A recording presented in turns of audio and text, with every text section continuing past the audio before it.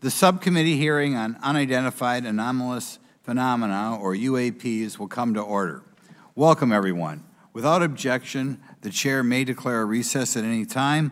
Additionally, without objection, the following members are waived onto the subcommittee for the purpose of participating in today's hearing: Mr. Burchett of Tennessee, Ms. Luna of Florida, Mr. Getz of Florida, Mr. Burleson of Missouri, Mrs. Ocasio-Cortez of New York, and Mr. Ogles of Tennessee. Without objection, so ordered. For today's subcommittee hearing, both the chair and ranking member will have 10 minutes for opening remarks. We may both be giving some of those minutes to other members of our party. I'm now going to recognize myself for 10 minutes. I'm actually going to try to get out of here in about 4, and then we'll give it to some of my friends over here. Good morning and welcome to the most exciting subcommittee in Congress this week, the Subcommittee on National Security, the Border, and Foreign Affairs, for discussion of unidentified anomalous phenomenon. I'd like to thank the brave military pilots and personnel, such as the witnesses on the panel today, for sharing their stories on how they've engaged UAPs, which has brought attention to this matter. Curiosity and speculation from all walks of life have generated interest in studying what UAPs are and what threats they may pose. I will say that when I was younger in school, I read a book, a 1966 book called Flying Saucers, Serious Business, and for a while, when I was a little bit younger, I thought it was the most important issue out there. The lack of a transparency regarding UAPs, which was one of the themes of that book,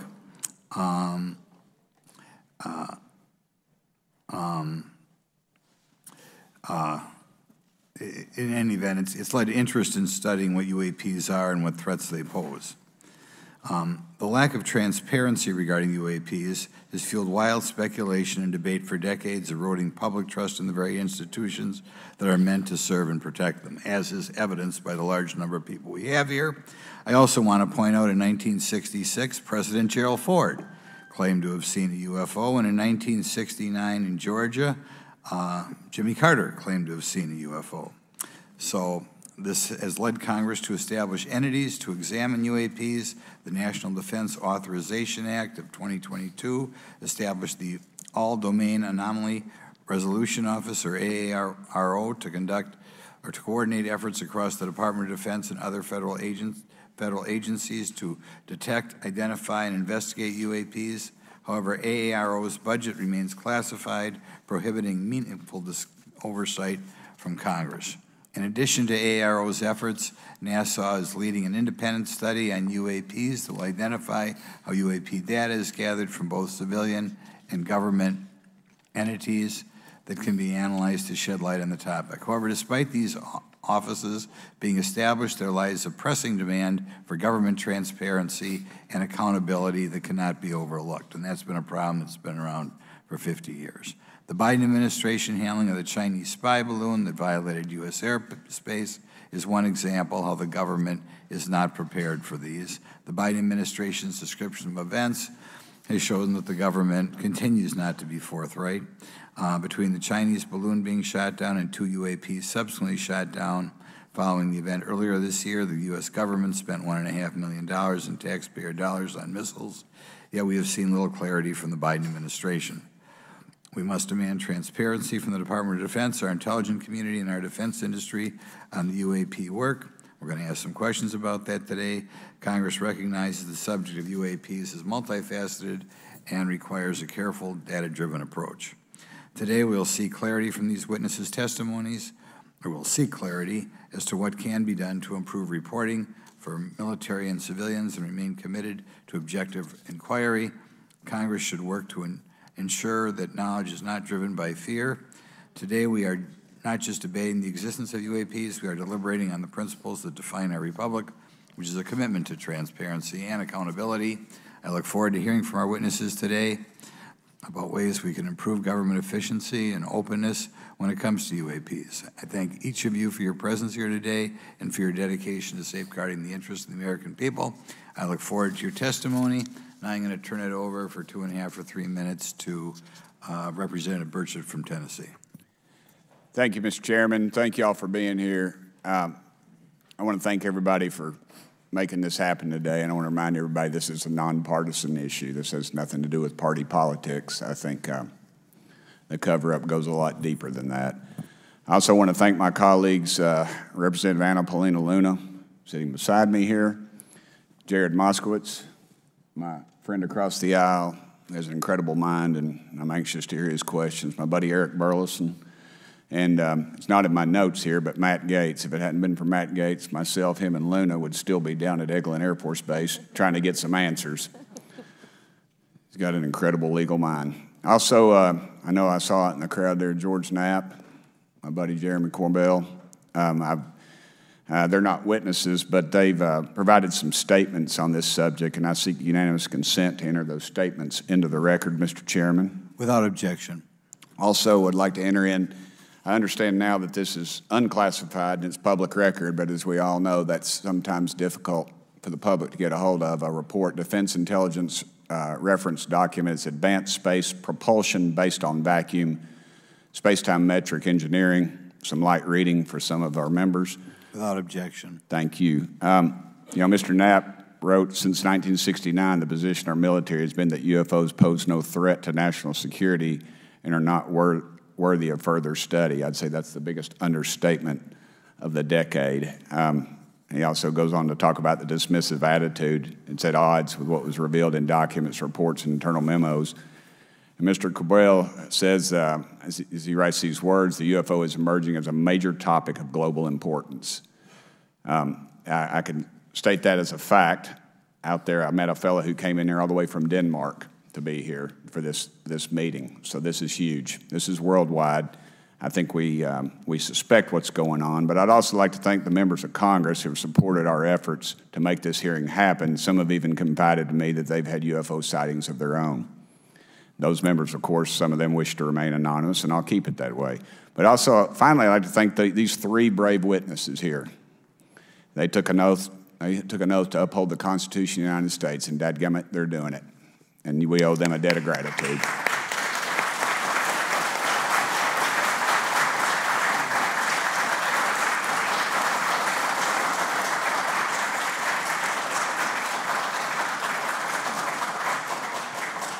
Y'all quit clapping. You're cutting in on my time. Just kidding. These folks, they've got nothing to gain from this, and I think you're going to find out that they've endured quite a few slings and arrows. We need to remember them in our prayers and their families. And I'm thankful to them for their honest testimonies. They have done interviews and appeared in documentaries like Accidental Truth to get their stories out there, and now they are all here to testify under oath for Congress. It's been so difficult to get here today. I've said, in the Baptist church, we'd say that the devil's in our way. And the devil has been in our way through this thing. We've run into roadblocks from members, from the intelligence community, the Pentagon. I proposed legislation to go in the FAA reauthorization that just said if an airline pilot has a sighting, that when he makes that report to the FAA, that it would come to Congress. But I was told that the intelligence community did not like that, and the amendment was not even heard in committee. I think it's time for this country to take back our country. We need to tell the folks at the Pentagon they work for us. Dadgummit, we don't work for them. And that's exactly the point. This is an issue of government transparency. We can't trust a government that does not trust its people. We're not bringing little green men or flying saucers into the hearing. Sorry to disappoint about half y'all. We're just going to get to the facts.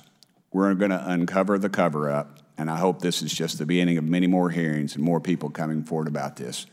And I yield back the remainder of my time. I think, is it to Representative Luna, Mr. Chairman, or is that? Yeah, we'll call Ms. Luna for her statement.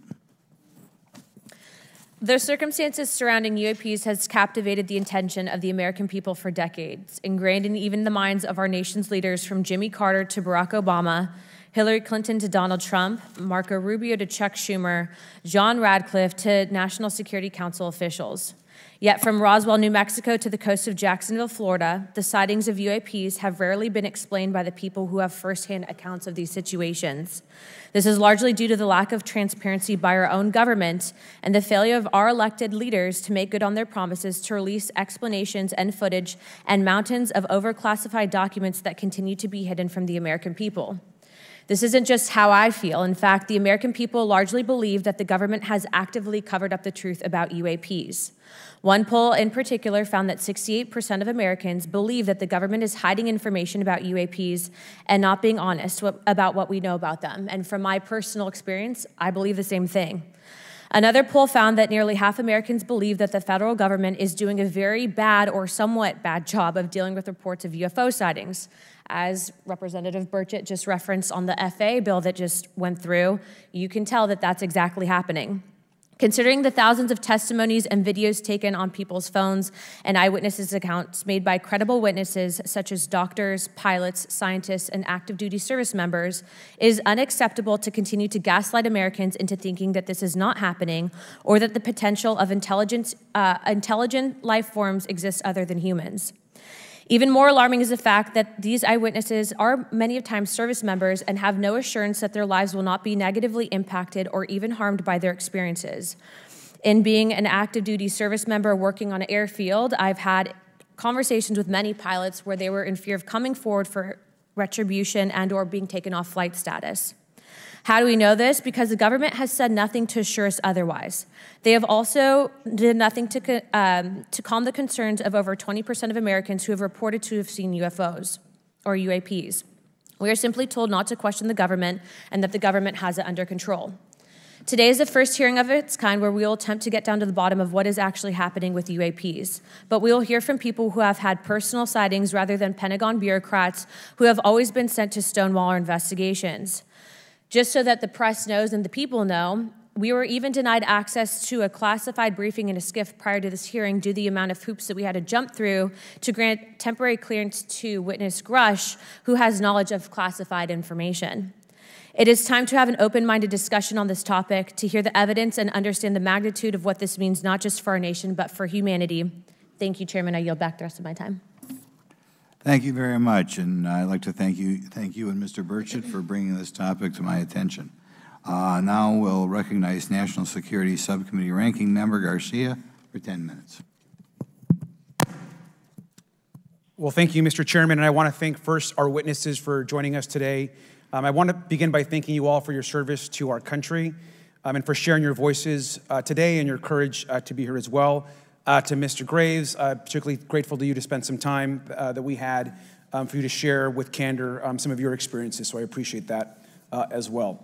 I do want to thank all the members of our subcommittee today and also those that are here and have waved on for their incredible interest in this issue, particularly to Congressman Burchett. I know that your leadership has brought us to this place today, and I want to thank you for that, as well as everyone else that's been engaged in this work. I also want to thank the oversight staff, who I know has been working very hard to ensure that today's hearing is serious, that it's transparent, and that it also provides appropriate answers, as our oversight body always demands. Now, it's really important that we're here in a bipartisan way to have this conversation, which really, to the heart of it, is about national security and key to the subcommittee's core purpose. This is the subcommittee on national security of the Oversight Committee. Now, our witnesses will testify today that UAPs have posed a serious safety threat, and we must understand this. More broadly, we're dealing with real questions that get to the heart of our faith in government. Faith in our institutions, as we all know, is at an all-time low. Partisanship and alternative facts make it too easy to doubt narrative or our institutions. But this hearing will offer the public unique perspectives, building on years of reporting by both federal agencies and the independent media. Now, some of the earliest reporting on this issue was a groundbreaking 2017 New York Times report, which revealed research, as we know now, on unidentified anomalous phenomena, or as many call UFOs, by the Defense Intelligence Agency. Mr. Graves and Commander Fravor's experiences with UAPs have also been documented by the public, not just by the New York Times, but CNN and many other national news outlets. Now, the Office of the Director of National Intelligence has published public reports documenting UAPs, and on June 9th, 2022, NASA announced that the agency is commissioning a study to, of course, examine unidentified anomalous phenomena. Now, the sheer number of reports, whistleblowers, and stories of unidentified anomalous phenomena should raise real questions and warrant investigation and oversight, and that's why we are here today. Now, pilots have reported encounters for years. Now, because of the stigma around reporting these incidents, we still don't have a complete picture of actually what's going on, particularly as our witnesses will testify on the civilian side, and that is a real problem that we have today in the country. Now, it's very important that we show that Democrats and Republicans in Congress can come together in a bipartisan way to cut through misinformation and to look at the facts in a serious and thoughtful manner. If we are to advance oversight and public disclosure, we must also gain the broad support of the public. We will succeed getting facts out to the public faster if there is a broad public support as part of the process. Now, I understand fully the Department of Defense is hesitant to share information that could also undermine our national security by revealing information on the capabilities of our own aircraft, our sensors, and other sensitive material. At the same time, many people believe that we're withholding information from them, and that is dangerous also. I believe in openness and transparency. That is also the role of Congress, and I want to trust that the American people will be able to weigh the evidence and make up their own minds. Now, we have incidents where sensors, sometimes even multiple types of sensors, detect things that we cannot explain. UAPs, whatever they may be, may pose a serious threat to our military or civilian aircraft, and that must be understood. Now, my career and training as a longtime and career educator and teacher and researcher tell me that we should never rule anything out. We know that our space, of course, is vast and undiscovered. I also want to note that Mr. Sean Kirkpatrick, director of the All-Domain Anomaly Resolution Office, the component of the DoD office that investigates UAP data, has testified before the Senate this year that his unit has found no evidence of extraterrestrial activity. NASA has also stated that they don't have evidence of extraterrestrial life either, and we've heard this, of course, from some of our government agencies. And we should remind viewers and witnesses, which I think is really important, that we also cannot share classified information in public settings. But questions, of course, remain that people want to see data and information for themselves. The enormous interest in the hearing today underscores the importance of a fair and open look at the evidence from witnesses who can share their unique perspectives. Now, I know I certainly have a lot of questions, and I know that all the members of our committee do as well. We should come to this hearing with an open mind, and we should not let our existing ideas restrict us on either side. I hear over and over from many agencies the stigma around reporting and investigating UAPs prevents us from getting real answers. We know that whistleblowers have reported harassment, intimidation, or stigma as well, and this is not acceptable. If people can't report incidents which would have national security or safety implications, then that also has serious consequences for us. As ranking member of this subcommittee, I know my job would be completely impossible if whistleblowers or others feel intimidated to come before this committee.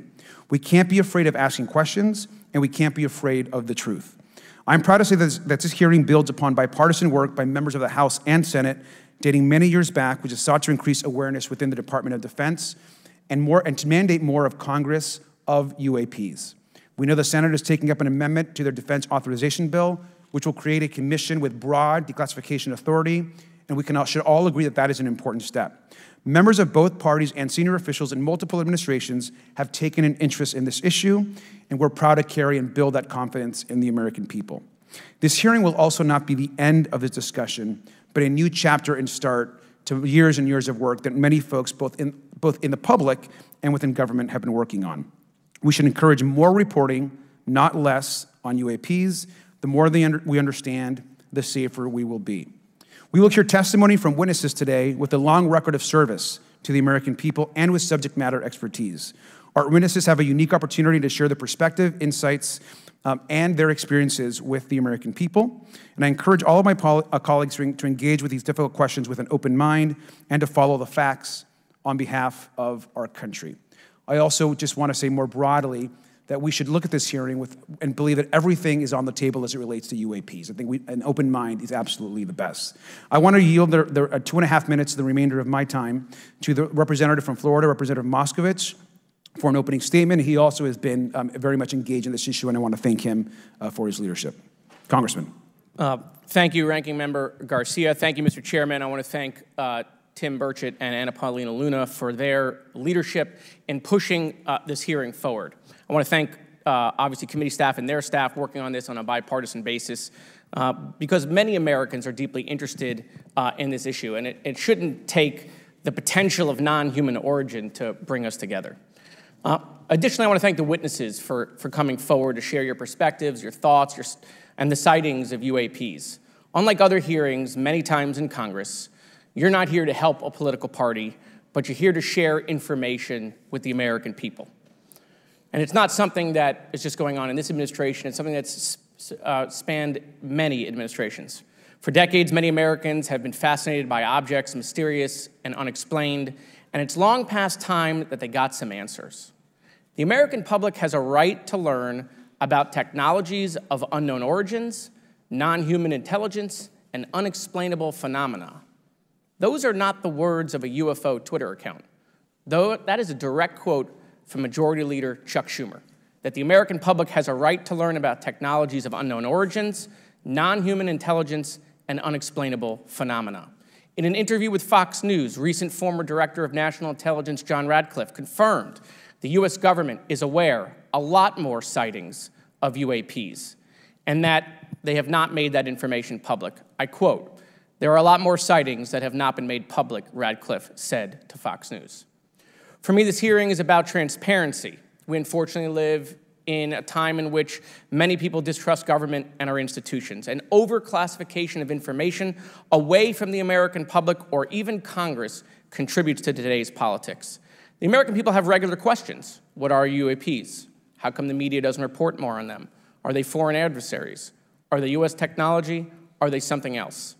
They ask themselves, how come when a Russian jet shoots flares at one of our drones, we have perfect pictures and videos to show the American people and the world, but when it comes to UAPs, nothing?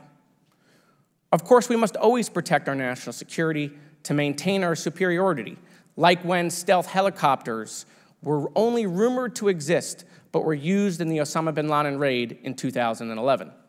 But we can't allow that to be used as a shield to keep the American people completely in the dark from basic truths. The American people deserve to hear more about special access programs. Congress has a right to know if there's any unsanctioned weapons development, satellite imagery that has not been provided to Congress. Congress created the All-Domain Resolution Office in the NDAA of 2022. In its initial analysis, there are 171 uncharacterized UAP reports, and this is the words from the report, that appear to have demonstrated unusual flight characteristics or performance capabilities. I believe more information is known about the 171 instances.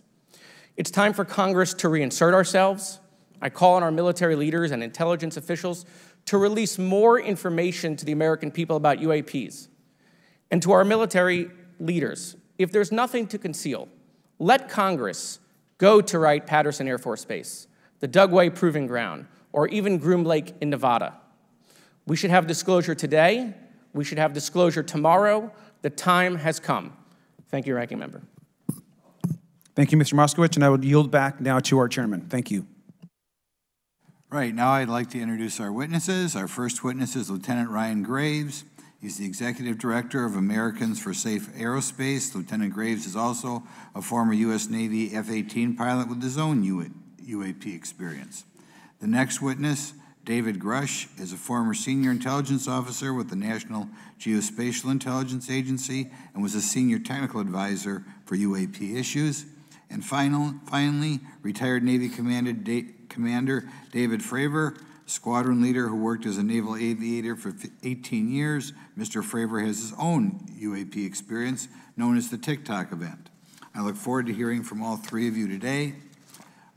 Pursuant to Committee Rule 9G, the witnesses will please stand and raise their right hands. Do you solemnly swear or affirm that the testimony you are about to give is the truth, the whole truth, and nothing but the truth, so help you God?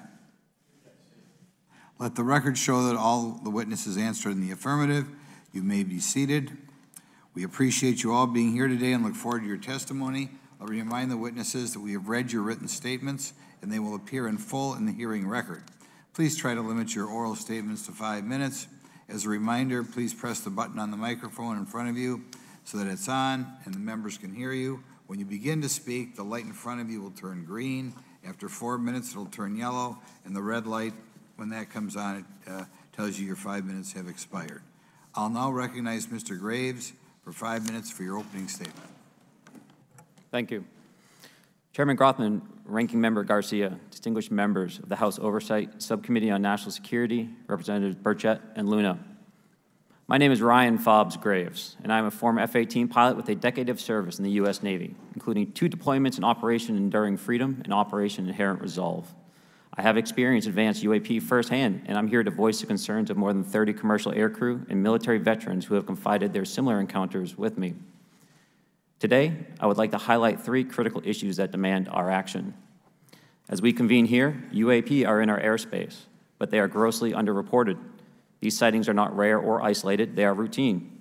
Military aircrew and commercial pilots, trained observers whose lives depend on accurate identification, are frequently witnessing these phenomena.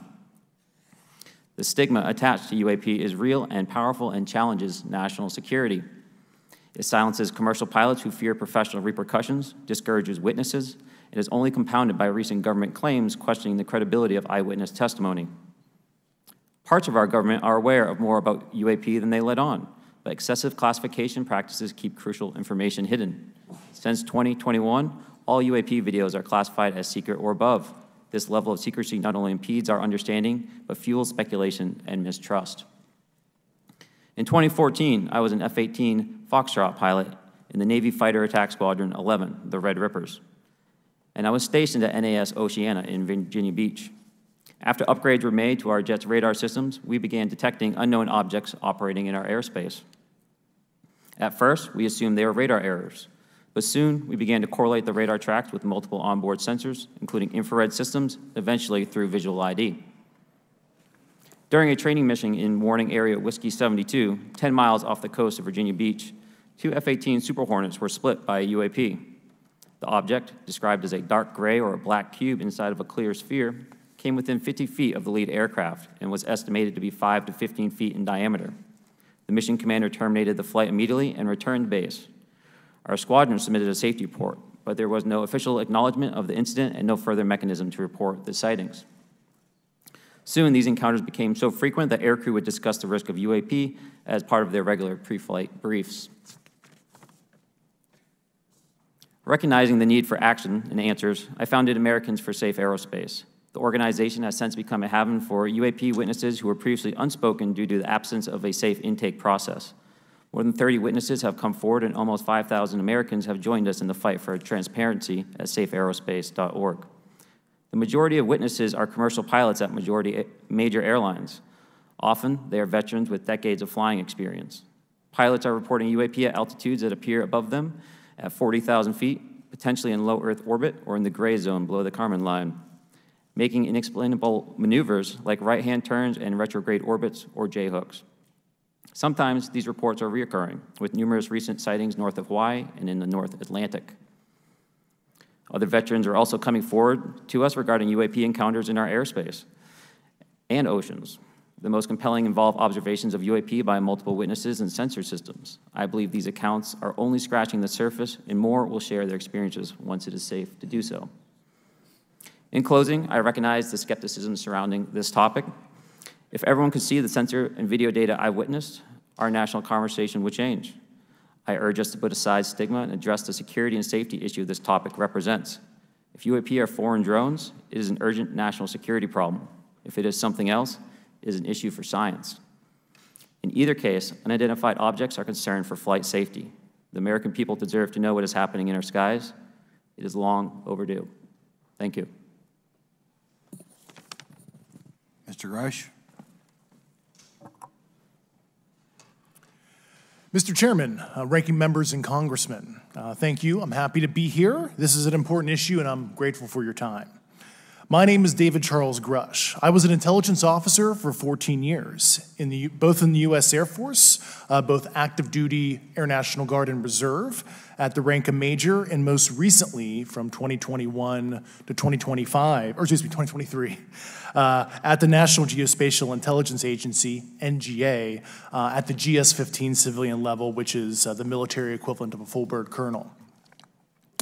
I was my agency's co-lead in unidentified anomalous phenomena and transmedium object analysis, as well as reporting to the UAP task force, UAPTF, and eventually, once it was established, the All Domain Anomaly Resolution Office, AARO. I became a whistleblower through a PPD 19 urgent concern filing in May 2022 with the Intelligence Community Inspector General.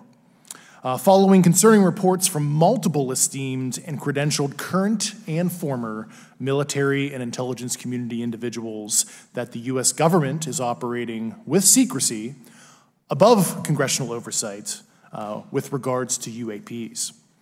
My testimony is based on information I've been given by individuals with a long-standing track record of legitimacy and service to this country, many of whom also have shared compelling evidence in the form of photography, official documentation, and classified oral testimony to myself and my various colleagues.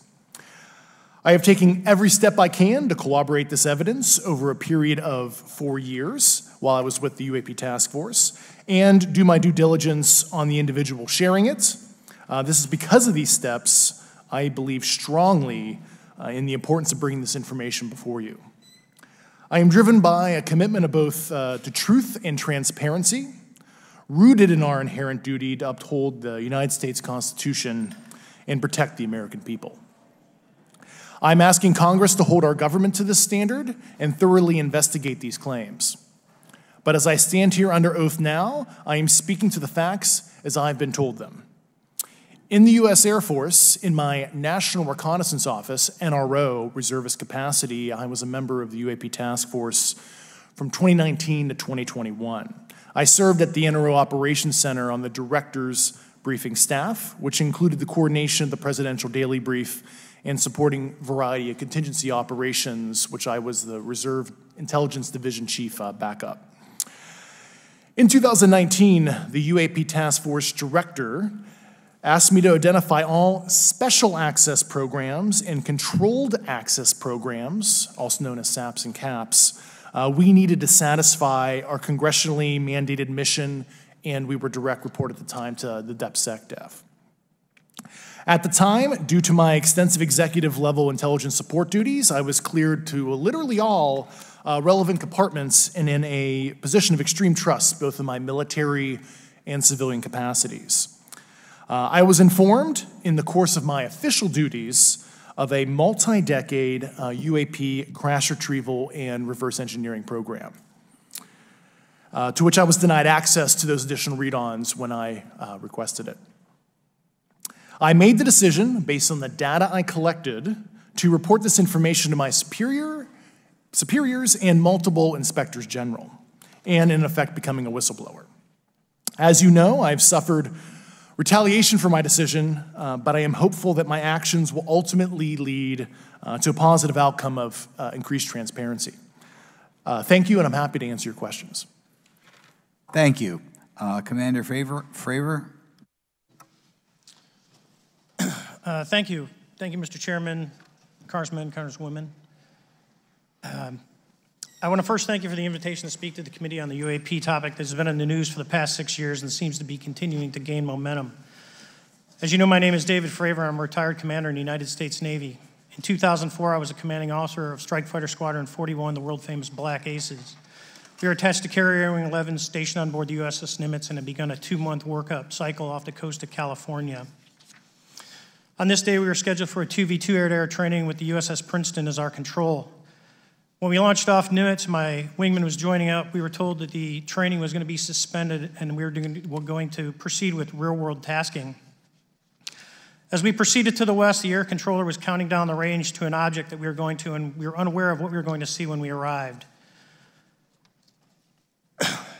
The controller had told us that these objects had been observed for over 2 weeks, coming down from over 80,000 feet, rapidly descending to 20,000 feet, hanging out for hours, and then going straight back up. For those who don't realize, above 80,000 feet is space. We arrived at the location at approximately 20,000 feet, and the controller called merge plot, which means that our radar blip was now in the same resolution cell as the contact. As we looked around, we noticed that we saw some whitewater off our right side. It's important to note that the weather on this day was as close to perfect as you could ask for off the coast of San Diego. Clear skies, light winds, calm seas, no whitecaps from waves. So the whitewater stood out in a large blue ocean. All 4 of us, because we were in F-18Fs, so we had pilots and Wizzo in the back seat, Looked down a small, saw a white tic-tac object with a longitudinal axis pointing north-south and moving very abruptly over the water like a ping pong ball. There were no rotors, no rotor wash, or any sign of visible control surfaces like wings. As we started clockwise towards the object, my Wizzo and I decided to go down and take a closer look with the other aircraft staying in high cover to observe both us and the tic-tac. We proceeded around the circle about 90 degrees from the start of our descent, and the object suddenly shifted its longitudinal axis, aligned it with my aircraft, and began to climb. We continued down another 270 degrees, nose low, where the tic-tac, or we considered 270 degrees to where, and we went nose low to where the tic-tac would have been. Our altitude at this point was about 15,000 feet, and the tic-tac was about 12,000. As we pulled nose onto the object, within about a half mile of it, it rapidly accelerated in front of us and disappeared. Our wingmen, roughly 8,000 feet above us, lost contact also. We immediately turned back to see where the whitewater was at, and it was gone also. So as we started to turn back towards the east, the controller came up and said, "Sir, you're not going to believe this, but that thing is at your cap point roughly 60 miles away in less than a minute. You can calculate the speed." We returned to Nimitz. We were taking off our gear. We were talking to one of my crews that was getting ready to launch. We mentioned it to them, and they went out and luckily got the video that you see, that 90-second video. What you don't see is the radar tape that was never released, and we don't know where it's at, of the active jamming that the object put on an APG-73 radar, and I can get into modes later if you're interested. What is shocking to us is that the incident was never investigated. None of my crew were ever questioned. Tapes were never taken, and after a couple days, it turned into a great story with friends. It wasn't until 2009 until Jay Stratton had contacted me to investigate. Unbeknownst to all, he was part of the ATIP program in the Pentagon led by Lou Elizondo. There was an unofficial official report that came out that's now on the internet. Years later, I was contacted by the other pilot, Alex Dietrich, and asked if I'd been contacted, and I said no, but I'm willing to talk. I was contacted by Mr. Elizondo, and we talked for a short period of time, and he said we'd be in contact. A few weeks after that, I was made aware that Lou had left the Pentagon in protest and joined forces with Tom DeLonge, Chris Mellon, Steve Justice, and others to form Two Stars Academy, an organization that pressed the issue with leading industry experts and U.S. government officials. They worked with Leslie Keene, who is present today, Ralph Blumenthal, and Helene Cooper to publish the articles in the New York Times 2017 New York Times, and it removed the stigma on the topic of UFOs, which is why we're here today. Those articles open the door for the government and public that cannot be closed. It has led to an interest from our elected officials who are not focused on little green men, but figuring out where these craft are, where they're from, the technology they possess, how do they operate. It also led to the Whistleblower Protection Act and the NDAA. There are multiple witnesses coming forward to say that have firsthand knowledge, and Mr. Grusch just covered that. What concerns me is that there's no oversight from our elected officials on anything associated with our government processing or working on craft. Believe it not from this world. This issue is not a full public disclosure that could undermine national security, but it is about ensuring that our system of checks and balances works across all work done in the government using taxpayer funds. Relative to government programs, even unacknowledged WAVE programs have some level of oversight by the appropriate committee members in the House and Senate, and this work that is said to be occurring from whistleblower testimonies should not be exempt. In closing, I would like to say that the tic-tac object we engaged in 2004 was far superior to anything that we had on time, have today, or are looking to develop in the next 10 years. If we in fact have programs that possess this technology, it needs to have oversight from those people that the citizens of this great country elected in office to represent what is best for the United States and best for the citizens. I thank you for your time. Thank you very much. Thank you very much. I know it's very difficult for all of you, all you've done in the past to try to illuminate this issue. Call on myself first for some questions. I'm going to start with Mr. Graves. Are pilots that you interact with as part of your organization, do you feel adequately trained and briefed on how to handle encounters with UAPs? No. Right now, military witnesses to UAP have limited options for reporting UAP, but more concerning is that commercial aviation sector has not adapted to the lessons that the military has implemented. The military and Department of Defense has stated that UAP represent a critical aviation safety risk. We have not seen that same language being used in the commercial markets. They are not acknowledging this risk. Okay, what steps do you think you have to be taken to improve a pilot's UAP reporting, be it military or commercial? Right now, we need a system where pilots can report without fear of losing their jobs. There is a fear that the stigma associated with this topic is going to lead to professional repercussions, either through management or perhaps through their yearly physical check. So having a secure system, reducing the stigma, and making this information available through the public is going to reduce the concerns that aircrew have. Could you just give me a little idea of the degree to which reports in the past are not made public right now? Well, I don't think there has been a proper reporting system to gather those reports and thus not report them. So to answer your question, I think there is a dearth of data due to the fact that the reporting has been limited up to this time. Could you tell me why you believe it's, kind of to play the devil's advocate, a reason why some of this stuff should not be available to the public? There's certainly some national security concerns when we use our advanced sensors in our tactical jets to be able to identify these objects. However, there's no reason that the objects themselves would be classified. I would be curious to see how the security classification guideline actually spells out the different nuances of how this topic is classified from the perspective of UAP, not national security. I'll give you a follow-up on that. Assuming that there are reasons why not all this should be made public, this has been around for a long period of time. Can any of the three of you think of any reason why anything related to UAPs, say 15 years and back, should not be immediately made public? I think one of it is acknowledging a vulnerability, both from a collection and I'll just say a countermeasure perspective. So it's that we haven't cracked for many years. Yeah. Even say 20 years back. Is there any reason why, when you go back that far, things shouldn't be made public? Unless it shows a specific national security vulnerability as it relates to a weakness in a particular defense system. Okay, Mr. Fravor, the TikTok incident that you were engaged occurred in 2004. What kind of reporting took place after that incident? None. We had a standard debrief where the backseaters went down to our carrier intel center and briefed what had happened, and that was it. No one else talked to us, and I was in the top 20 in the battle group. No one came. The captain was aware, the admiral was aware, nothing was done. Your commanding officers provide any sort of justification? No, because I was the commanding officer of the squadron, so no. Was this incident the only UAP event that you encountered while you were a pilot? Yes, it was. Okay. This is for any one of you. Based off of each of your experiences and observations, do you believe UAPs pose a potential threat to our national security? I'll do it. Yes, and here's why. The technology that we faced was far superior than anything that we had, and you could put that anywhere. If you had one, you captured one, you reverse engineered it, you got it to work, you're talking something that can go into space, go someplace, drop down in a matter of seconds, do whatever it wants, and leave, and there's nothing we can do about it. Nothing. Okay. You two? Well, I would also like to add, from a commercial aviation and military aviation perspective, we deal with uncertainty in our operating space as a matter of our professional actions. Identifying friend from foe is very important to us. And so when we have unidentified targets and we continue to ignore those due to a stigma or a fear of what it could be, that's an opening that our adversaries can take advantage of. What steps should be taken to better understand and respond to UAP encounters in the interest of national security?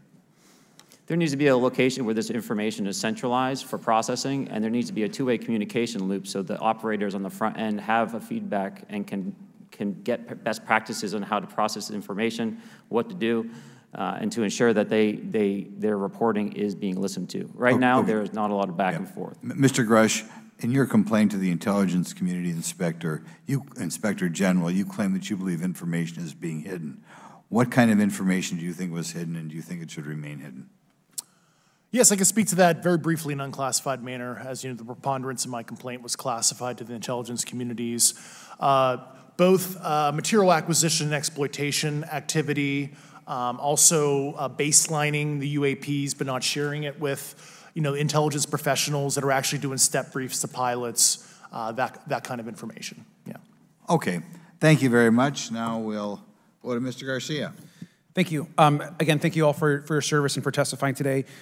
Want to just talk about the UAPs as it relates to what we're seeing in the pilots' interaction with UAPs. Particularly, Mr. Graves, one of the, concerns that for members of this committee is this idea that pilots, there's no system to actually report UAPs and the stigma around pilots. And so can you just briefly, you mentioned that you're working with 30 pilots right now that have had encounters with UAPs, but you've also, I believe, discussed and know of many more pilots. This is just those that you're currently working with. Is that correct? Can you expand on that? Certainly. I'll break that down in 2 ways. First, when we were first experiencing these objects off the eastern seaboard in the 2014 to 2015 time period, anyone that had upgraded their radar systems were seeing these objects. So there was a large number of my colleagues that were detecting these objects off the eastern seaboard. They were further correlating that information with their other onboard sensors, and many of them also had their own eye sightings as well of these objects. Now, that was our personal firsthand experience at the time. Since then, as I've engaged this topic, others have reached out to me to share their experiences, both on the military side as well as the commercial aviation side. On the military aviation side, veterans that have recently got out have shared their stories and have expressed how the objects we were seeing in 2014, 2015 continued all the way to 2019, 2020, and beyond. And so it became a generational issue for naval aviators on the eastern seaboard. This was something we were briefing to new students. This is something that was included in the notice to airmen to ensure that there was no accidents. And now with commercial aviators, they are reaching out because they're having somewhat similar experiences as our military brothers and sisters, but they do not have any reporting system that they can send us to. And let me just add, both to Mr. Fravor as well as Mr. Graves, not having this system for reporting, would you both agree that it's harmful to not just our national security interests, but to understand this phenomenon of what's happening with UAPs? I think it's actually a travesty that we don't have a system to correlate this and actually investigate. You know, so if you took the East Coast, you know, there's coastal radars out there that monitor our air defense identification zone, so out to 200 miles. They can track these, you know, so when you see them, they could actually go and pull that data and get maneuvering. And instead of just having the airplanes, there's other data sources out there. And I've talked to other government officials on this. So you need a centrally located repository that these reports go to. So if you just stuck it in DOD, you wouldn't get anything out of the Intelligence Committee because they have a tendency to not to talk. But if you had a central location where these reports would come in, not just military, but also commercial aviation, because there's a lot of that going on, especially if you talk to anyone that flies from here to Hawaii, over the Pacific, they see odd lights. So I think you need to develop something that allows you a central point to collect the data in order to investigate. Mr. Graves? I would concur with everything Mr. Fravor said. I'll continue to say that the commercial pilots that have reached out to me through Americans for Safe Aerospace are doing so because they don't feel there's another way for them to report this safety issue. And I think one of the clear outcomes of this hearing already is that there has to be a safe and transparent reporting process for pilots, both on the commercial side and the military side, to be able to report UAPs in a way that's also transparent, but also understands the scope of our national security interests and what may be classified or not. But I think there has to be some sort of system, and so that's something that I hope can be an outcome that this committee can work on. Is there anything else for the two of you briefly beyond this reporting system that you think that we can do as a government to encourage and facilitate more civilian reporting? I think we're doing it right now. Okay, great. I think this hearing is going to show the American people that their government takes this topic seriously. And how about civilians that may not be pilots? What kind of process could be in place for civilians who are not pilots, who may have UAP encounters? Do either of you have any suggestions that could facilitate that? My recommendations would be to make that a sensor-centric operation in order to make it as objective as possible. Okay. Sir, Mr. Fravor? No, I agree with Mr. Graves on that. Okay. Just briefly, I also just want to note, particularly for the two pilots, and I have a question for Mr. Grusch. One of the things that I found fascinating in our discussion, Mr. Graves, last night as well, is that you both described UAPs and formations and the way they are observed in space or in our air, and the way that they move is essentially ways in which current technology or aircraft that we know of are unable to actually function or move. And so will you just, for the public record, again, once again, briefly just either describe or note that aircraft that are being witnessed, particularly by the 30 folks that you're working with, are essentially outside the scope of anything that we know of today and the technology we have today. Mr. Graves, Mr. Fravor? Yes, the objects that are being seen by commercial pilots are performing maneuvers that are unexplainable due to our current understanding of our technology and our capabilities as a country, and that applies for the military as well. Mr. Fravor? Yeah, I concur with that. We have nothing that can stop in midair and go the other direction, nor do we have anything that can, like in our situation, come down from space, hang out for 3 hours, and go back up. Thank you. My last question, and sometimes I know that you have also said some of these answers in the past, but we're trying to get them on the public record as well, which is really important. Mr. Grusch, finally, do you believe that our government is in possession of UAPs? Absolutely, based on interviewing over 40 witnesses over 4 years. And where? I know the exact locations, and those locations were provided to the Inspector General and some of which to the intelligence committees. I actually had the people with the firsthand knowledge provide a protected disclosure to the Inspector General. Thank you. And Mr. Chairman, I would just say that I think that these questions are important questions, and I look forward to being involved in the process to get those answered. I know there'll be a lot of questions from other committee members, so I yield back. Thank you. We'll go to Mr. Burchett himself. Thank you, Mr. Chairman. Thank you, Mr. Garcia. I would like to have you on my legislation to do just that on the reporting, and we'll get together on that. Maybe you can be my co-sponsor on that. That'd be really cool. Thank you for those great questions. Mr.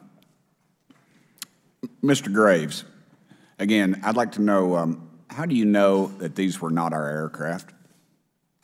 Some of the behaviors that we saw in a working area, we would see these objects being at 0.0 Mach, that's 0 airspeed, over certain pieces of the ground. So what that means, just like a river, if you throw a bobber in, it's going to float downstream. These objects were staying completely stationary in Category 4 hurricane winds. These same objects would then accelerate to supersonic speeds, 1.1, 1.2 Mach, and they would do so in very erratic and quick behaviors that I don't have an explanation for. Okay. Have you spoken to commercial and military pilots that have seen these off of our East Coast? I have. Okay. Mr. Fravor, I noticed that in the Tic Tac video, it's Tic Tac like the candy, not TikTok like the Chinese Communist app. That's correct. Yes, sir. I just want to make that because my daughter corrected me on that and called me a boomer and said, "Hey, boomer," and I said, "No, baby, it's Tic Tac like the candy. You're going to have to just look it up." And but now I would also like to say today is a day of many firsts. It's a miracle that we're having this meeting, and it's also a miracle that my wife has put up with me for 9 years today. Today is my anniversary, so I want to tell my wife happy anniversary and that I love her very much. As she likes to say, this 9 years have been the best 2 years of her life. So thank you. Mr. Fravor, what astonished you the most about the flight capabilities of these Tic Tac, very briefly? The performance, absolute performance. It was. And you're not aware of any other objects that anybody in the world has, in this world, that has those capabilities? No, I think it's far beyond actually our material science that we currently possess. Are you aware of any other reconnaissance platforms that have tracked or recorded the Tic Tac's maneuvers, maybe the NORAD system or any of the others? I am not. Okay. Mr. Grusch, thank you for being here, brother.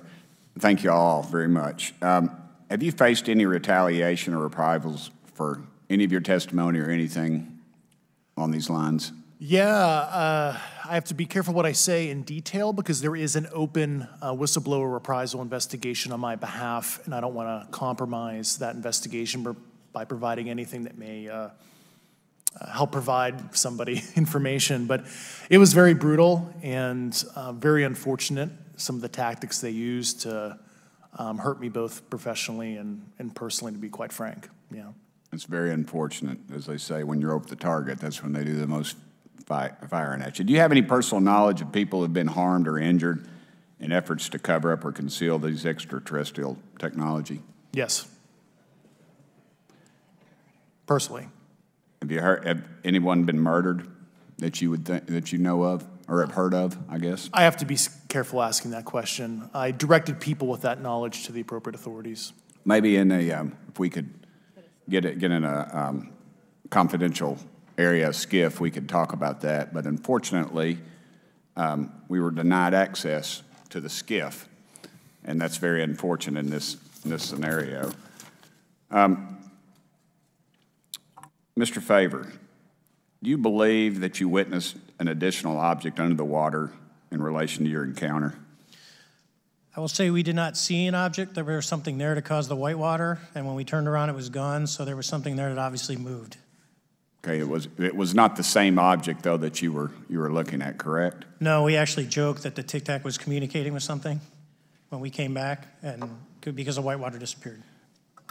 We were, in another instance, we're told about the capabilities of a jamming during viewing of when there were some people chasing some of these objects. Did you experience any of that jamming or interrupting your radar or weapons system? My crew that launched after we landed experienced significant jamming to the APG-73 radar, which was what we had on board, which is a mechanically scanned, very high-end system prior to the APG-79. And yes, it did pretty much everything you could do: range, velocity, aspect, and then it spit the lock, and the targeting pod is passive. That's what we were able to get the video on. I'm about to run out of time, but are you aware of any of our enemies that have that capability? No.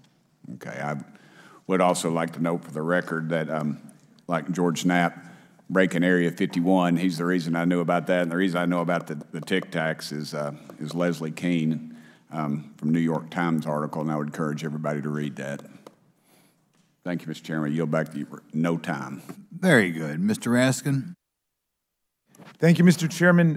Mr. Graves, you reported UAP encounters during training flights, I think, and have since come forward to warn the Pentagon that these encounters may be putting pilots at risk.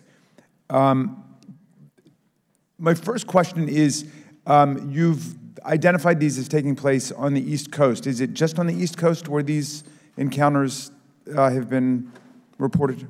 No. Since the events initially occurred, I've learned that the objects have been detected essentially where all operations, Navy operations, are being conducted across the world.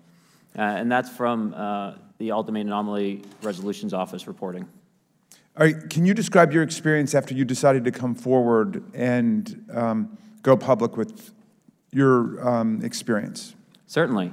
Like many others, in 2017, I saw the New York Times article come out as well. And for me, it was special because I recognized the voices on the video. I recognized the video itself. I had seen it when it was taken. I'd seen it when it was debriefed. And so that kind of shook me because I realized that this problem was still ongoing. And so I reached out to colleagues back on the East Coast and realized that this was still a safety risk that they were dealing with, that they had essentially hit a wall with how they could move forward on this conversation. It was at that point when I decided to try to move the conversation forward myself.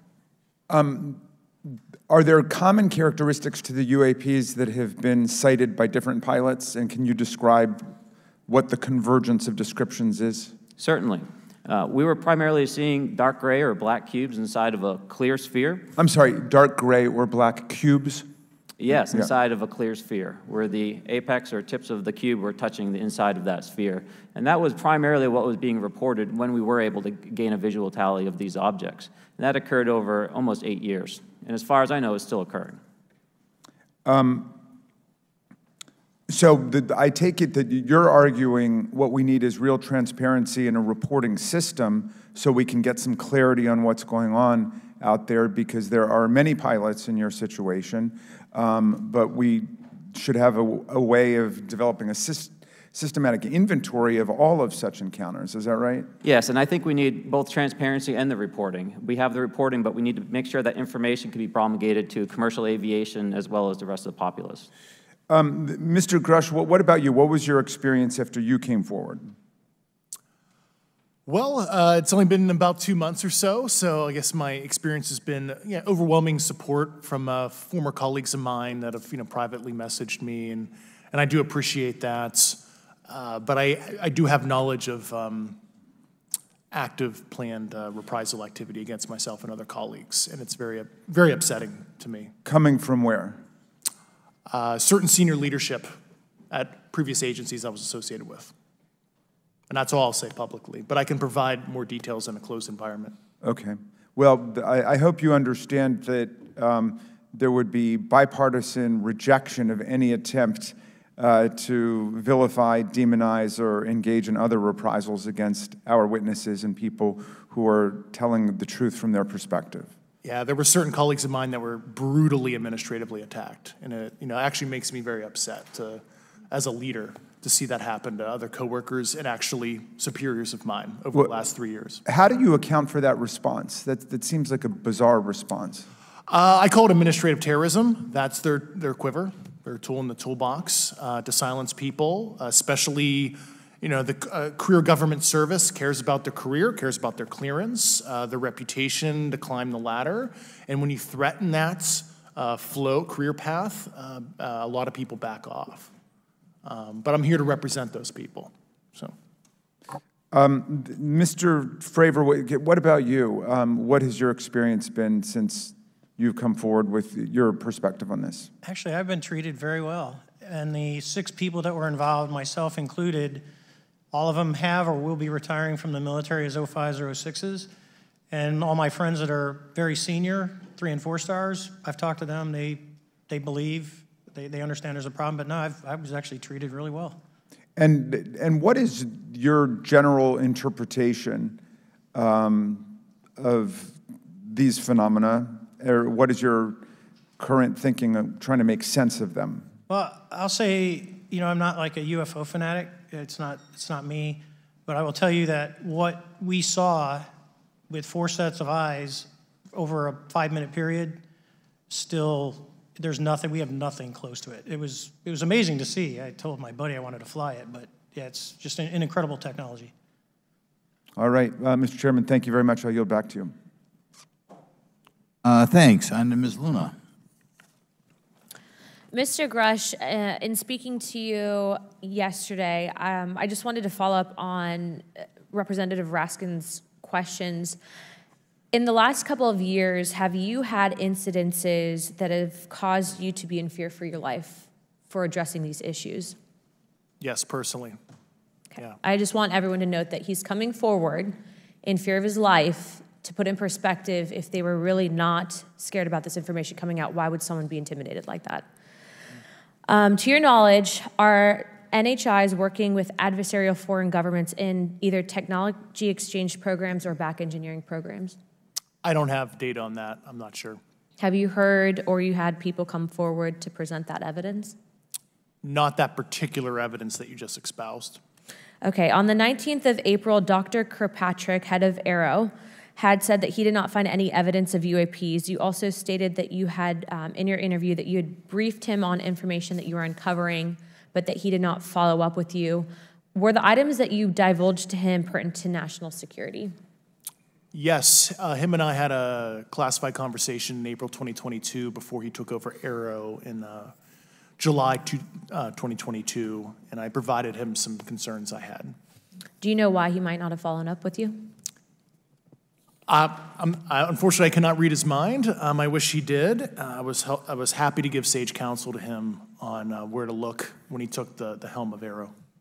Okay, and then my last question for you before I move to Mr. Graves is you received prior approval from the Defense Department to speak on certain issues, correct? Correct, through DOPSR, DoD Pre-Publication and Security Review, and I just want to remind the public, they're just looking from a security perspective. These are my own personal views and opinions, not the department's. Okay, I'm asking that, though, mainly because I think that there are many people that would like to discredit you, so it does bring a certain amount of credibility to your testimony. I'm required by law to do that as a former intelligence officer, or I go to jail for revealing classified information. Yeah, we don't want you to go to jail. My next question would actually be for Mr. Graves. Can you please explain to me in detail the event that occurred at Vandenberg Air Force Base? Certainly. In the 2003 timeframe, a large group of Boeing contractors were operating near one of the launch facilities at Vandenberg Air Force Base when they observed a very large 100-yard sided red square approach the base from the ocean and hover at low altitude over one of the launch facilities. This object remained for about 45 seconds or so before darting off over the mountains. There was a similar event within 24 hours later in the evening. This was a morning event, I believe 8:45 in the morning. Later in the evening, post-sunset, there were reports of other sightings on base, including some aggressive behaviors. These objects were approaching some of the security guards at rapid speeds before darting off. And this is information that was received through one of the witnesses that have approached me at Americans for Safe Aerospace. Was this documented in any official form, whether it was a police blotter? Yes, they had official documentation and records from the event that the witness held over the years.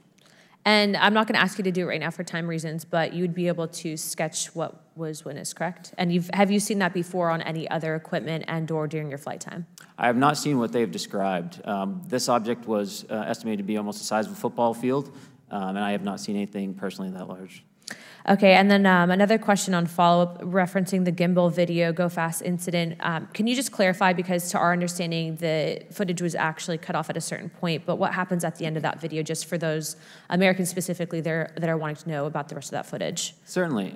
There was some uncertainty or instability with the object. It seemed to rock a bit, and that's the last I had seen of the video. Much of the data that I would recommend be analyzed would consist of radar data that would provide precise kinematics on the object, as well as the fleet of objects that were operating nearby. Okay, and follow-up, in regards to the reporting procedures that Mr. Garcia had addressed on, as well as Representative Burchett, with the FAA, to your understanding, pilots that are seeing this, commercial airline pilots, are they receiving cease and desist letters from corporations for coming forward with information in regards to safety for potential airline passengers? I have been made privy to conversations with commercial aviators who have received cease and desist orders. So the American public should know that corporations are putting their own reputations on the not the line, but ahead of the safety of the American people. And I think, would you agree with that statement? It appears so. Okay.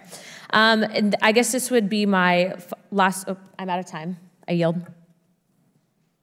I'll be back. Good. Mr. Moskowitz. Thank you, Mr. Chairman. Gentlemen, let's talk about the laws of physics for a second. Mr. Graves and Commander Fravor, I heard you talk about speed. When those objects broke the sound barrier, did they make a sonic boom? I was in a jet. You can't hear anything. It's kind of loud in there. Yeah, you're not able to actually personally tell within the vehicle. I will say the objects that we were seeing, they were spherical, and they were observed up to Mach 2, which is a very non-aerodynamic shape. What about G-forces? Let's talk about G-forces of those vehicles. Could a human survive those G-forces with known technology today? No. No, not for the acceleration rates that we observed. Okay. What about what they look like? How close did you get? Did you see a seam or a rivet or a section? And what I mean is, obviously, the jets you're flying have all those things.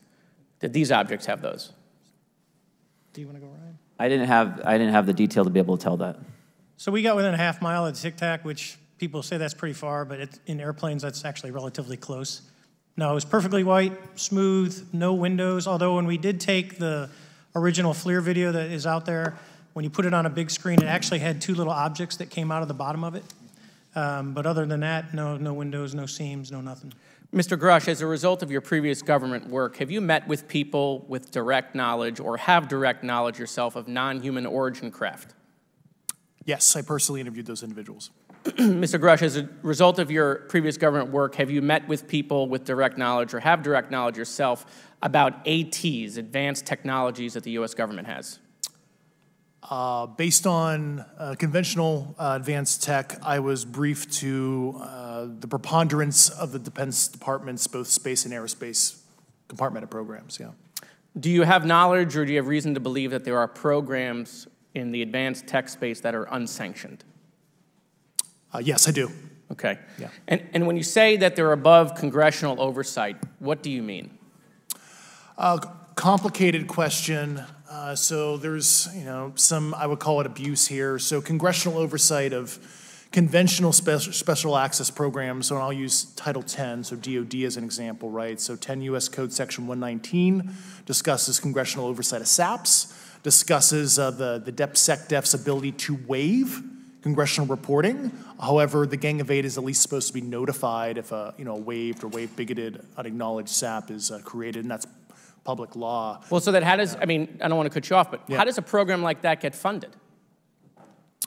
I will give you generalities. I can get very specific in a closed session, but misappropriation of funds and does that mean self-fund. Does that mean that there is money in the budget that is said to go to a program, but it doesn't, and it goes to something else? Yes, I have specific knowledge of that. Yep. Do you think U.S. corporations are overcharging for certain tech they're selling to the U.S. government, and that additional money is going to programs? Correct, through something called IRAD. Okay. Satellite imagery. Let's talk about satellite imagery. We have satellites all over the place, some that we're aware of and many that we're not aware of, right? We're taking pictures of everything at every point and second. Mr. Grusch, are you aware, do you have direct knowledge, or have you talked to people with direct knowledge that there are satellite imagery of these events?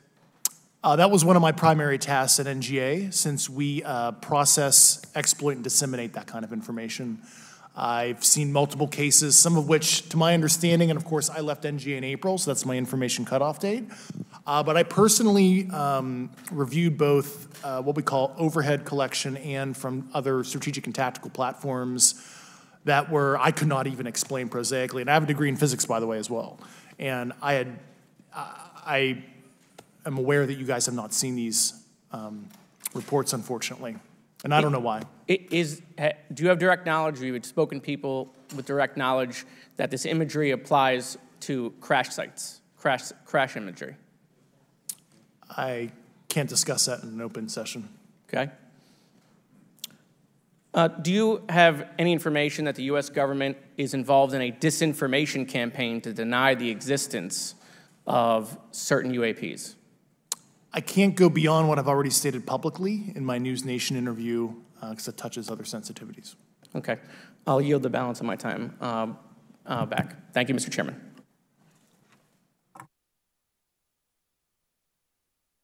Ms. Fox? Thank you, Mr. Chairman, and I thank our witnesses for being here today.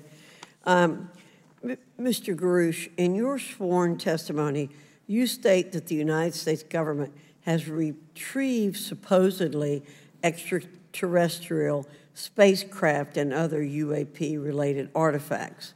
You go so far as to state that the U.S. is in possession of, quote, non-human spacecraft, end quote, and that some of these artifacts have circulated with defense contractors. Several other former military and intelligence officials have come forward with similar allegations, albeit in non-public settings. However, Dr. Sean Kirkpatrick, the director of AARO, previously testified before Congress that there has been, and I quote, no credible evidence thus far of extraterrestrial activity or of, quote, off-world technology brought to the attention of the office. To your knowledge, is that statement correct? It's not accurate. I believe Dr. Kirkpatrick mentioned he had about 30 individuals that have come to AARO thus far. A few of those individuals have also come to AARO that I also interviewed, okay, and I know what they provided Dr. Kirkpatrick and their team. Okay. I was able to evaluate that information. I need to go on.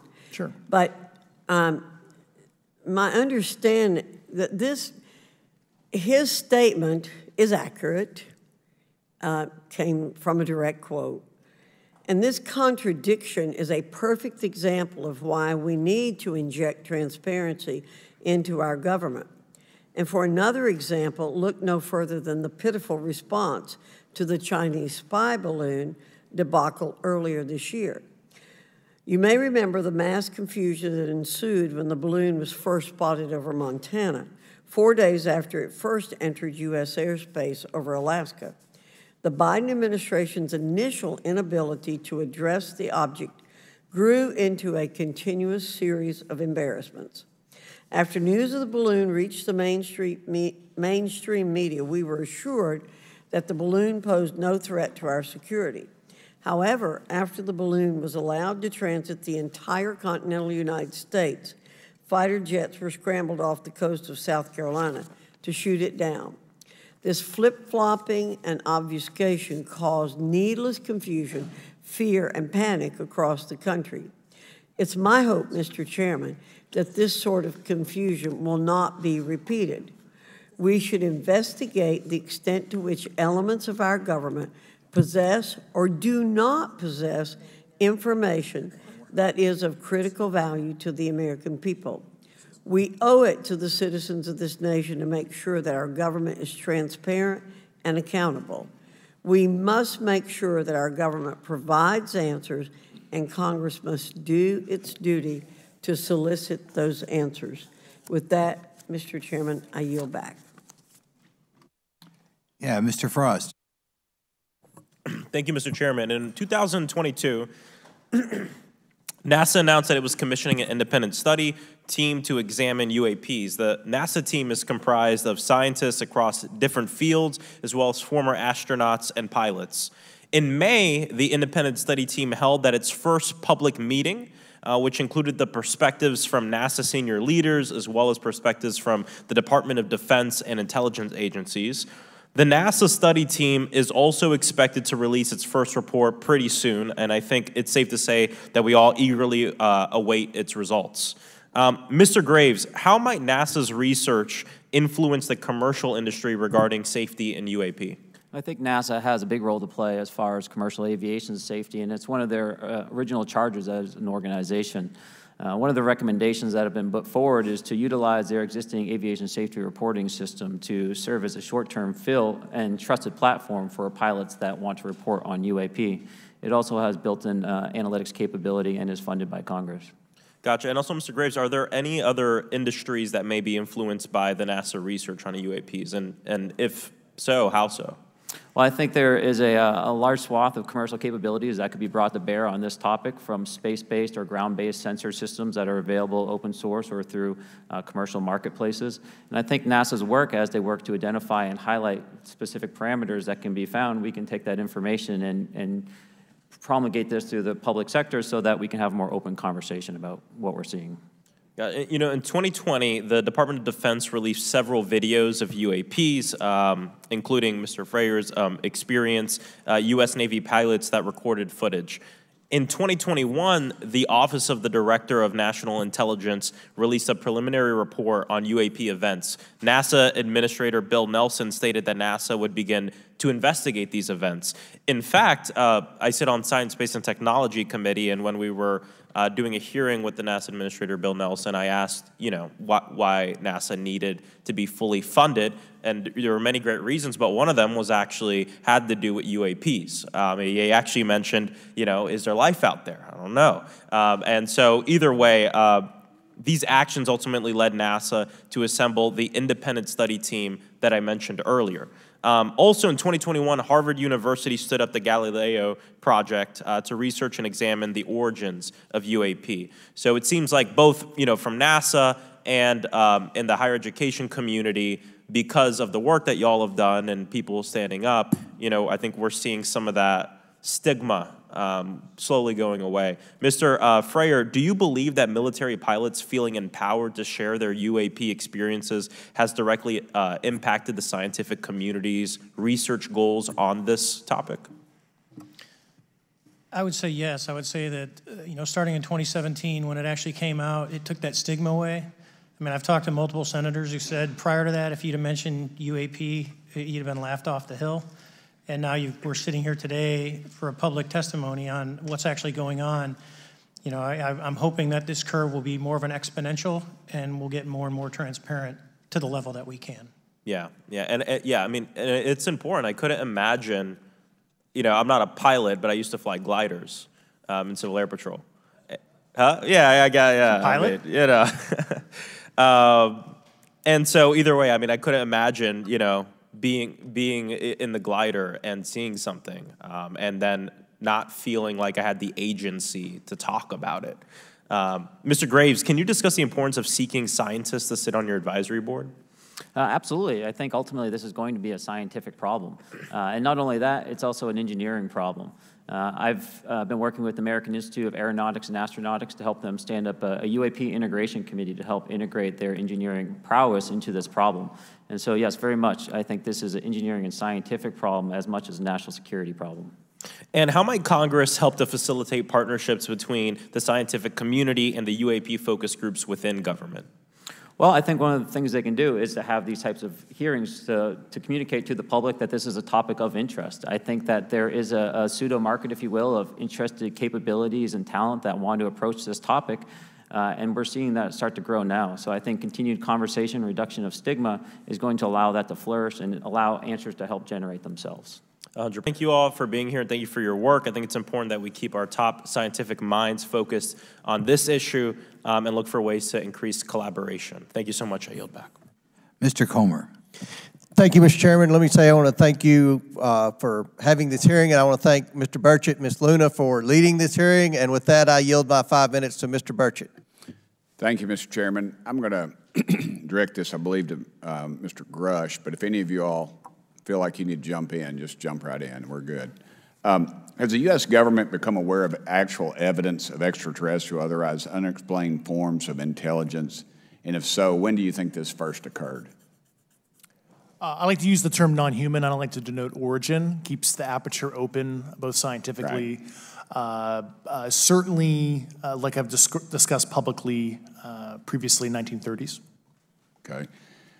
Can you give me the names and titles of the people with direct firsthand knowledge and access to some of this crash retrieval, some of these crash retrieval programs, and maybe which facilities, military bases that the recovered material would be in? And I know a lot of Congress have talked about we're going to go to Area 51, and and there's nothing there anymore anyway. It's just and we move like a glacier. And as soon as we announce it, I'm sure the moving vans would pull up. But please. I can't discuss that publicly, but I did provide that information both to the Intel committees and the Inspector General. And we could get that in the SCIF if we were allowed to get in a SCIF with you. Would that be probably what you would think? Sure, if you had the appropriate accesses, yeah. What special access programs cover this information, and how is it possible that they have evaded oversight for so long? I do know the names. Once again, I can't discuss that publicly and how they've evaded oversight. In a closed setting, I can tell you the specific tradecraft used. All right. When do you think those programs began, and who authorized them?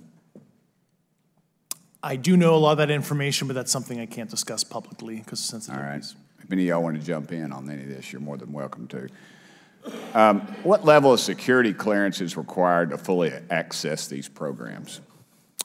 Well, anybody who has... and I say that because myself, Representative Gates, and Representative Luna were basically turned away at one point at Eglin. So please go right ahead. Certainly difference between member access and, say, somebody like me, but anybody who has a TSSCI clearance and meets the eligibility criteria, the access adjudicative authority should be able to grant you access. Mr. Burchett, if you'll yield, so just to put a fine point on that, there's nothing that you're aware of that's above special access program classification.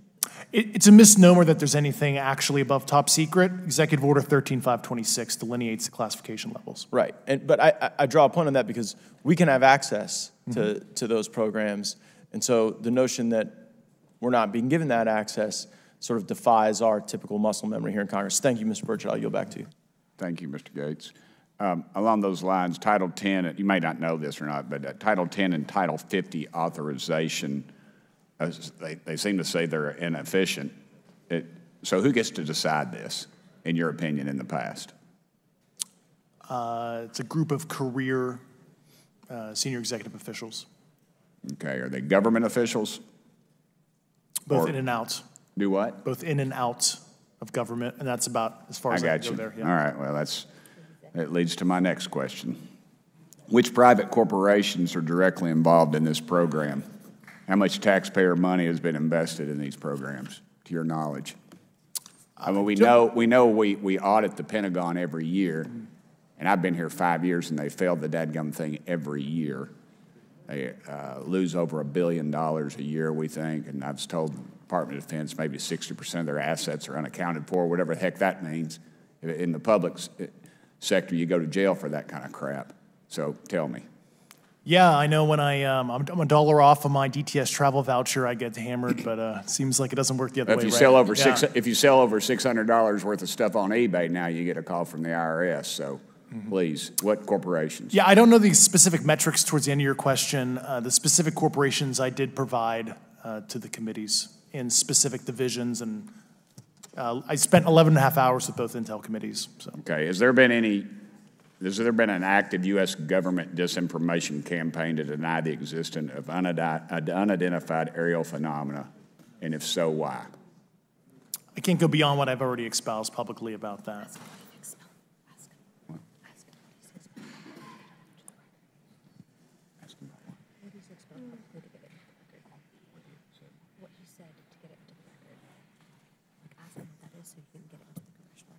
Okay, I've been told to ask you what that what that is and how to get it in the record. What have you stated publicly in your interviews for the congressional record? If you reference my News Nation interview and I talk about a multi-decade, campaign to disenfranchise public interest, Sorry, Basically. Mr. Chairman, I've gone. Yeah. Thank I you. apologize, Mr. Chairman. I yield back negative 21 seconds. Thank you. Ms. Ocasio-Cortez?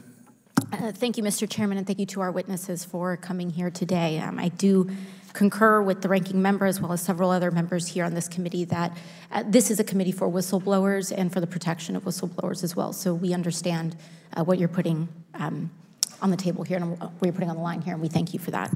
Mr. Grusch, you sat on the Unidentified Anomalous Phenomenon Task Force created in the 2020 NDAA, correct? Yes.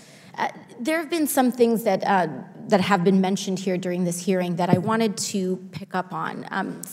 Mr. Graves, you mentioned specifically during the answers to one of your questions, you named Boeing contractors being engaged in an incident regarding this red cube about a football field wide. I was wondering if you could speak a little bit about the interaction, or Mr. Grusch, either of you, the interactions between defense contractor companies and any UAP-related programs or activities. So I'll just say that the information about the contractor themselves were provided by a witness, and I have no particular detail in that relationship. Mr. Grusch.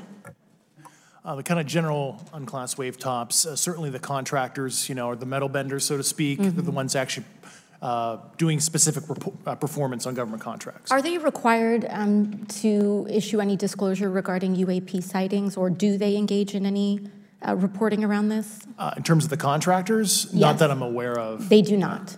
Okay. Now, when it comes to notification that you had mentioned about IRAD programs, we have seen defense contractors abuse their contracts before through this committee. I have seen it personally, and I have also seen the notification requirements to Congress abused. I am wondering, one of the loopholes that we see in the law is that there is, at least from my vantage point, is that depending on what we're seeing, is that there are no actual definitions or requirements for notification. What methods of notification did you observe? Like when they say they notified Congress, how did they do that? Do you have insight into that? For certain IRAD activities, I can only think of ones conventional in nature. Sometimes they flow through certain, I'll just say, SAP programs that have cognizant authority over the Air Force or something, and those are congressionally reported compartments, but IRAD is literally internal to the contractor, so as long as it's money, either profits, private investment, et cetera, they can do whatever they want. To put a finer point on it, when there is a requirement for any agency or company to notify Congress, do they contact the chairman of a committee? Do they get them on the phone specifically? Is this through an email to hypothetically a dead email box? A lot of it comes through what they call the PPR, Periodic Program Review process, if it's a SAP or Controlled Access Program Equity, and then those go to the specific committees, whether it be the SAS, CASC, HISI. Thank you. I apologize, my time is limited. Mr. Graves, one of your main concerns is that the FAA currently does not have an official process to receive reports of UAP from pilots or others, correct? Correct. And in your experience, what data should the Aero program prioritize for potential collection? We have, location, date, time, but are there other specific characteristics that should be included in these reports? Certainly. I think that there's two categories that would be important. One would be kinematics and understanding the specifics of how the vehicle or objects are moving. And the second would be a more zoomed out approach of being able to look at origin and destination before the incident, as well as getting a better contextual understanding of how these objects are interacting with each other. Thank you. Now, because I only have a minute left, I apologize, we only have 5 minutes today, but for the record, if you were me, where would you look? Titles, programs, departments, regions, if you could just name anything. And I put that as an open question to the three of you. I'd be happy to give you that in a closed environment. I can tell you specifically. Thank you. Commander Fravor? And I would say, and I've told people that you have to know where to look. They're not going to divulge it to you because of the classification levels. But if you know where to look and who to talk to, which is exactly what Mr. Grusch can point you, then you have them. Okay. Mr. Graves? I was an operator, so I was depending on folks like Mr. Grusch to do that homework. Okay. Thank you very much. I yield back to the chair. Mr. Biggs? Thanks, Mr. Chairman. I thank the witnesses for being here today. I'm over here. Thank you so much for being here. I want to get into specifics here, and a reason I'm going to go this way is because you've talked a bit about what I would call misdirection by official U.S. government with regard to UAPs, right? And so I'm going to get to that in a second. But last week, White House NSC spokesman John Kirby stated that UAPs are having an impact on our training ranges and need to be treated as a legitimate issue. Do you concur with the statements? That's for each of you. Yes. Yes. Yes. Okay. Now, having said that, I'm going to take you to specific instances around the Phoenix Valley, because that's where I live. And in '97, we had the famous Phoenix Light case. I don't know if any of you are familiar with that. There were two things that went along with that, and the explanation was military training range off Luke and the Barry Goldwater Range. Do you know anything different other than the official explanation of those lights? Only what's in the public vernacular about it. That was outside the scope of my duties. And if we wanted to, just my question along with my colleague from New York, Ms. Ocasio-Cortez, if we wanted to find out more about that, where would we go to find the files, and who would we address? And are you going to tell me we need to go to a SCIF so you can tell us in a SCIF? I could potentially give you a vector on that. That specific case, I'm familiar with it in terms of public, but I give you a vector in a closed environment, yeah. That would be good, thank you. So if it's true that UAPs are having an impact on training ranges, and this administration considers it to be a legitimate issue, what steps can Congress take to address training range impacts? And I say that having two very large training ranges in my state. And so we'll start with Mr. Graves and going down the panel. Some of the initial procedures have been implemented, such as within the United States Navy, that have a range failure report that gathers information from pilots. I understand that a service-wide reporting mechanism is still pending. However, that would be a great next step, not only for gathering information, but for showing the troops that it is an acceptable topic and reducing the stigma. Okay, please, all of you continue. Yeah, as a recipient of a lot of those training range reports, sometimes we only get contextual kind of oral reporting. It'd be nice if they attached all sensor data and there's a system in place that can handle multiple classifications of data. And that's an issue with the F-35, right? That jet was never built to be an ISR platform. And it's a pain in the, we'll just say, butt to get that data off. So, yeah. Great. Thank you. Yeah, I would agree with the previous two, being a user of those training ranges, that the data has to be out there. You have to acknowledge that you're seeing them, and then you have to collect the data. Right now, you get the report, someone says, I saw something, but no one collects the radar data to back it up and do research. Okay. Do you believe that the 2019 classification guidelines for UAPs interferes with the federal government's ability to be transparent with the American people? And do you think we need to be more transparent with the American people? All of you, yeah. I'll say yes to that. Yeah, I'm familiar with at least the UAP Task Force 2019 Security Classification Guide. I think it's fair. I did actually help author that with the director. You got a bias that way then. But I will say, I'll call it a lazy attitude about declassifying videos. I mean, I've seen some of the videos of the recent shoot down, and I saw no reason that couldn't have been released as long as they mask some data. The American people deserve to see that imagery in full motion video. I would think, well, in my opinion, I will say things are overclassified. I know for a fact the video or the pictures that came out in the 2020 report that had the stuff off the East Coast, they were taken with an iPhone off the East Coast. A buddy of mine was one of the senior people there, and he said they were originally classified at TSSCI. And my question to him was, what's TSSCI about these? They're an iPhone Right. literally off the vacapes. That's not TSSCI. So they're overclassified, and as soon as they do that, they go in a vault, and then you all have to look for them. Yeah, so with the overclassification, that may be one way. Are there other ways that the DOD or intelligence agencies are keeping this information from the American people or even from Congress? I think part of that has been not encouraging reporting. If the problem is not something that can be measured, it's not something that's going to be fixed. Okay, very good. Well, I'm out of time, and I thank you, Mr. Chairman, and I yield back. First of all, without objection, Representative Nick Langworthy of New York has waived on the subcommittee for purpose of questioning witnesses at today's subcommittee hearing. And then we go to Mr. Burleson. Thank you, Mr. Chairman. Appreciate you guys coming out today, testifying. Look, I've been here for 6 months, and I'm pretty skeptical. I don't trust anything in this town. And so I think that's because I'm from Missouri. You've got to show me, right?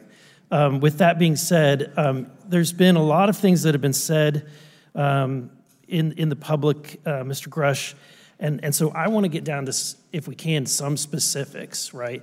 So at one point you had said that there has been harmful activity or aggressive activity. Has any of the activity been aggressive, been hostile in your reports? I know of multiple colleagues of mine that got physically injured. And the activity, and I got to by UAPs or by people within the federal government? Both. Okay, yeah. So there has been activity by alien or non-human technology and or beings that has caused harm to humans. I can't get into the specifics in an open environment, but at least the activity that I personally witnessed, and I have to be very careful here because they tell you never to acknowledge tradecraft, right? So what I personally witnessed, myself and my wife, was very disturbing. Okay. One of my constituents actually sent this next question, and I figured I'd ask it since I had the same thought. You've said that the U.S. has intact spacecraft. You said that the government has alien bodies or alien species. Have you seen the spacecraft? I have to be careful to describe what I've seen firsthand and not in this environment, but I could answer that question behind closed doors. Yeah. And have you seen any of the bodies? That's something I've not witnessed myself. Okay, and so with that being said, the other statement that has been made that was intriguing to me it's intriguing because my view has been that we are billions of light years away from any other system. And the concept that an alien species that's technologically advanced enough to travel billions of light years gets here and somehow is incompetent enough to not survive Earth or crashes is something that I find a little bit far-fetched. And with that being said, you have mentioned that there's interdimensional potential. Could you expound on that? Yeah, to answer your first question, and I'm here as a fact witness and expert, but I will give you a theoretical framework, at least to work off, to kind of espouse crashes, regardless of your level of sentience, right? Planes crash, cars crash, n number of sorties, however high, a small percentage are going to end in mission failure, if you will, as we say in the Air Force. And then in terms of multidimensionality, that kind of thing, the framework that I'm familiar with, for example, is something called the holographic principle. It derives itself from general relativity and quantum mechanics, and that is, if you want to imagine a 3D object such as yourself casting a shadow onto a 2D surface, that's the holographic principle. So you can be projected, quasi-projected from higher dimensional space to lower dimensional. It's a scientific trope that you can actually cross, literally, as far as I understand, but there's probably guys with PhDs that we could probably argue about that. But you have not seen any documentation that that's what's occurring? Only a theoretical framework discussion, yes. Okay. Okay. Occam's razor is that these aircraft, have they been identified that they are being produced by by domestic, military and contractors? Is there any evidence that that's what's being recovered? Not to my knowledge, plus the recoveries predate a lot of our advanced programs that I previously am witting of, so. Would it be safe to say that there could be a scenario today where you have an aircraft that crashes and because it's been involved in one program from one federal agency, but the agency that retrieves it is not aware of that program, and to them it appears alien in origin? I mean, that's a hypothetical situation. I'm not aware of any historical situation that would match that you described. So you're not aware, it has not happened that you're aware of? That I'm aware of. Thank you, Mr. Chairman. I yield back.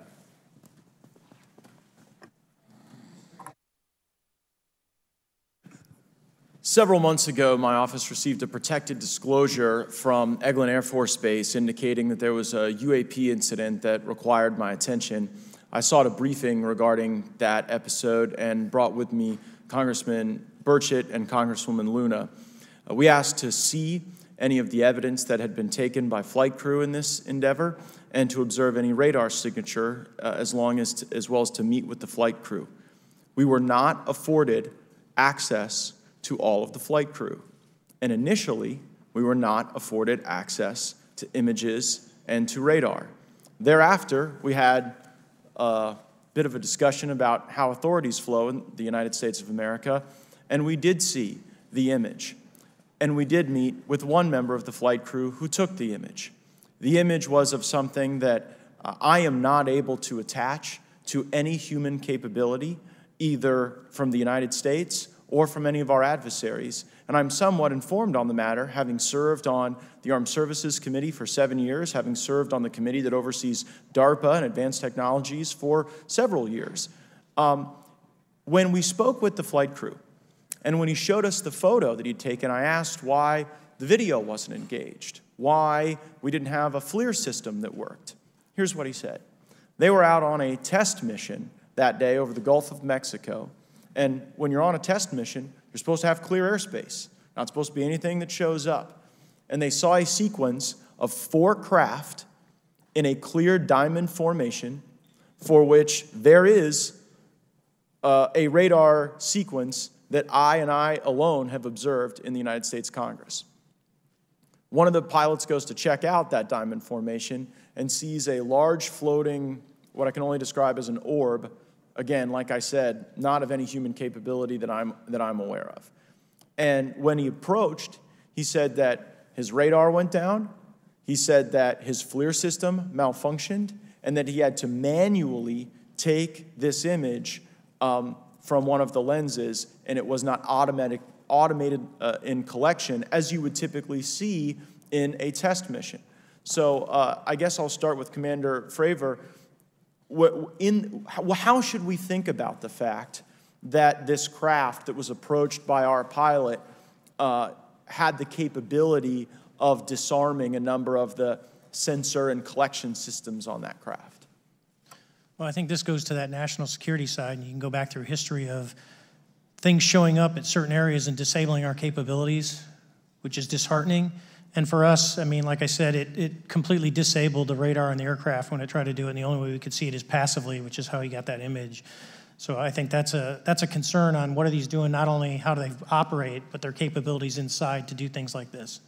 And how should we think about 4 craft moving in a very clear formation, equidistant from one another, in a diamond? In all of the phenomenon, perhaps, Mr. Grave, that you've analyzed, have we ever seen multiple craft in a single formation? I have one particular case, and that was during the gimbal incident. The recording on the AT FLIR system shows a single object that rotates. You hear the pilots refer to a fleet of objects that is not visible on the FLIR system, and that was something that I witnessed during the debrief as part of the radar data on the situational awareness page. I would like to add, however, Congressman, there's a small bit of anger, I would say I would feel that those pilots are still facing that difficulty in reporting this topic, and they don't have the tools to be able to mitigate this issue. It just goes to show how serious this is and why this is such an important issue for our pilots and for our nation. It was stated explicitly to me by these test pilots that if you have a UAP experience, the best thing you can do for your career is forget it and not tell anyone. Because any type of reporting, either above the surface or below the surface, does have a perceived consequence to these people, and that is a culture we must change if we want to get to the truth. Mr. Chairman, I would observe that perhaps as we move forward from this hearing, there are some obvious next steps.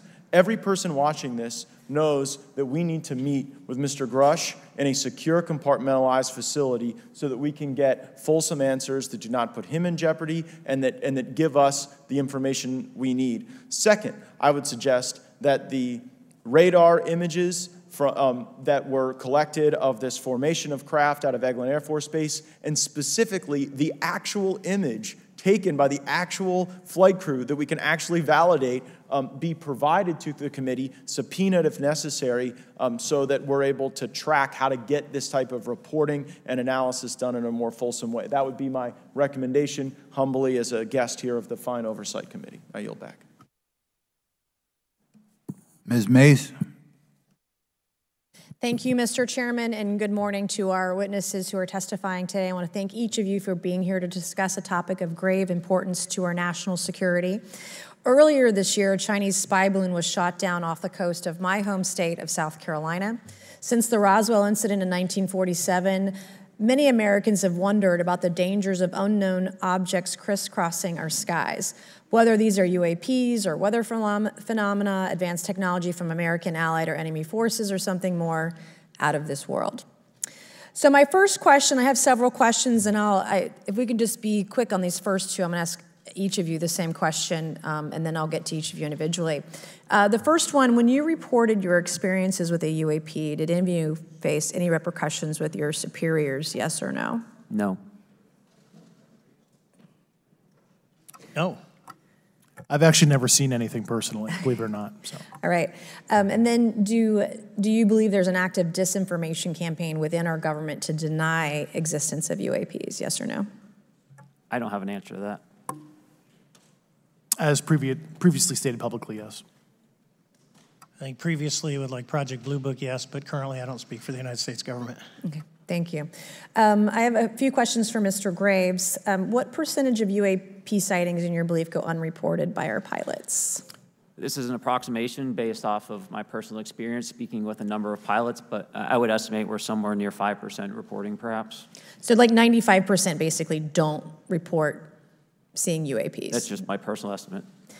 In the incident off Virginia Beach, do you believe the Navy took the danger to your aircraft seriously after it was reported? Absolutely. A few questions for Mr. Fravor. As an expert naval aviator, have you ever seen an object that looked and moved like the Tic Tac UAP? No. Did the Tic Tac UAP move in such a way that defied the laws of physics? The way we understand them, yes. Many dismiss UAP reports as classified weapons testing by our own government, but in your experience as a pilot, does our government typically test advanced weapon systems right next to multi-million-dollar jets without informing our pilots? No, we have test ranges for that. It took over 15 years for your encounter with the Tic Tac to be declassified. Do you feel there was a good reason to prevent lawmakers from having access to this footage? No, I just think it was ignored when it happened, and it just sat somewhere in a file. Never got reported. In a drawer. It happens a lot up here. Shocker. Mr. Grusch, a couple of questions for you too, sir, this morning. What percentage of UAPs do you feel are adequately investigated by the U.S. government, of the 5% that are reported? I can only speak for my personal leadership over at NGA. I tried to look at every report that came through that I could triage, so. Do you believe that officials at the highest levels of our national security apparatus have unlawfully withheld information from Congress and subverted our oversight authority? There are certain elected leaders that had more information that I'm not sure what they've shared with certain Gang of Eight members or et cetera, but certainly I would not be surprised. Okay. You've stated that the government is in possession of potentially non-human spacecraft. Based on your experience and extensive conversations with experts, do you believe our government has made contact with intelligent extraterrestrials? Something I can't discuss in public setting.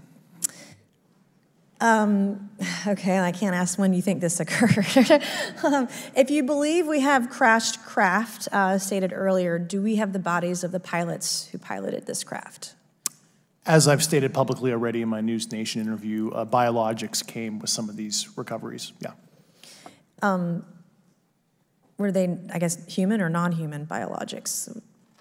Non-human, and that was the assessment of people with direct knowledge on the program I talked to that are currently still on the program.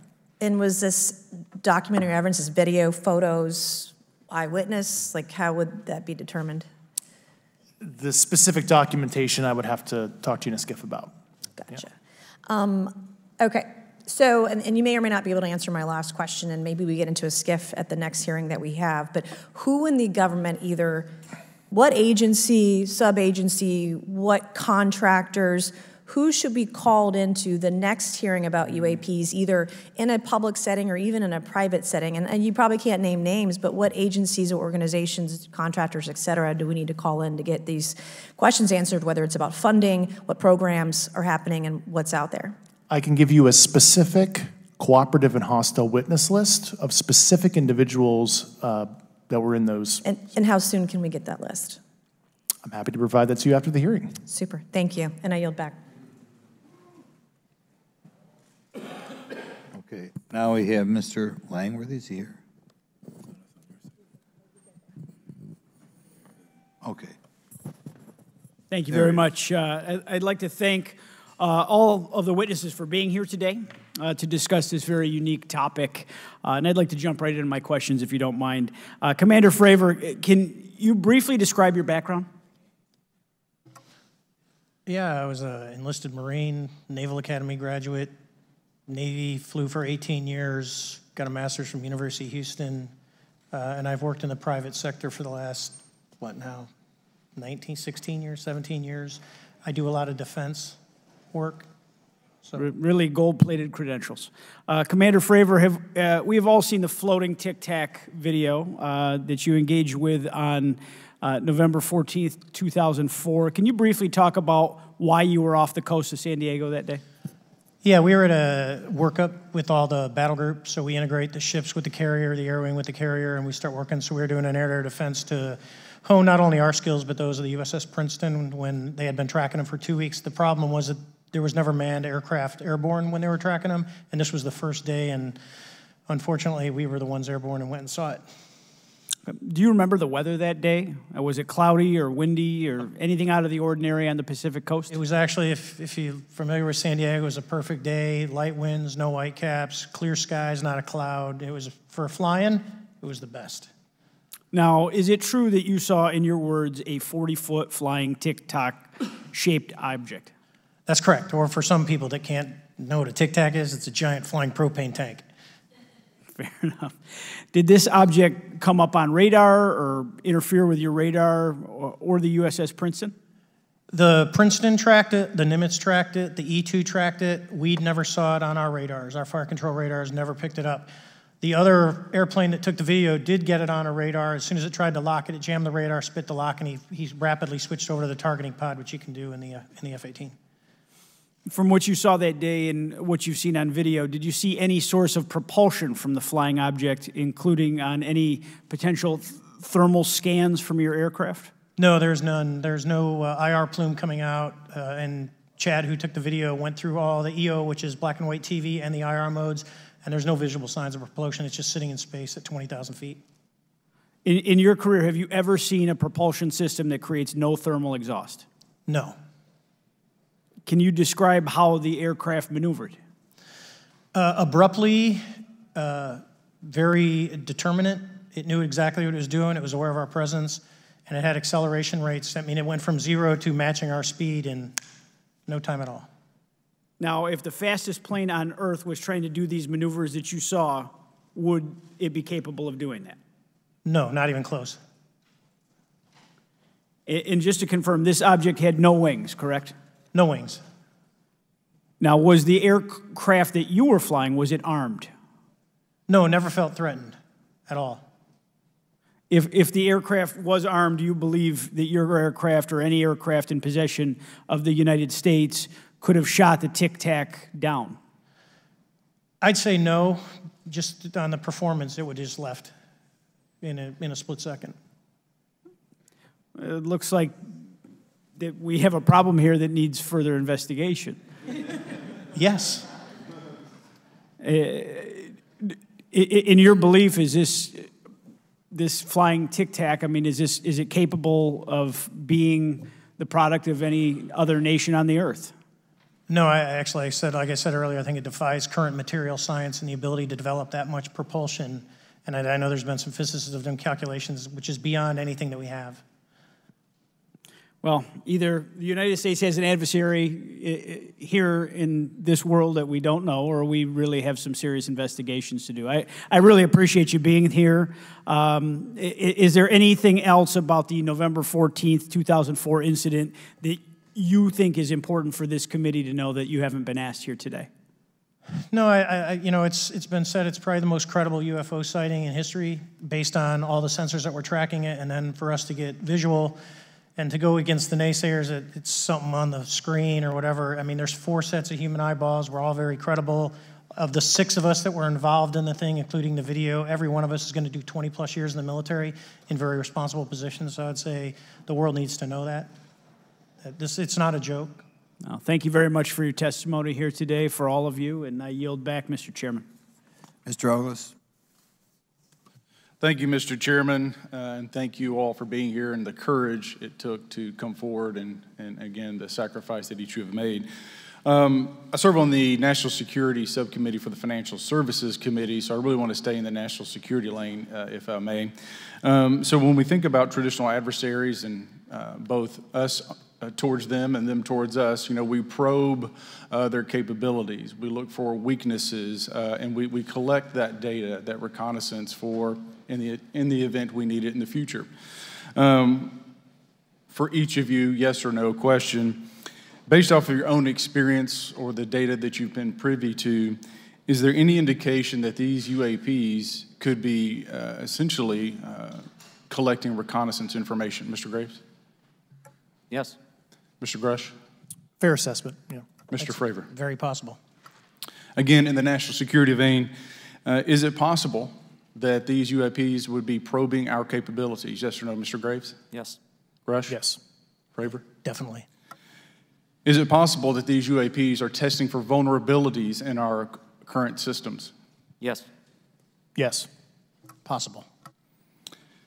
Do you feel, based off of your experience and the information that you've been privy to, that these UAPs provide an existential threat to the national security of the United States?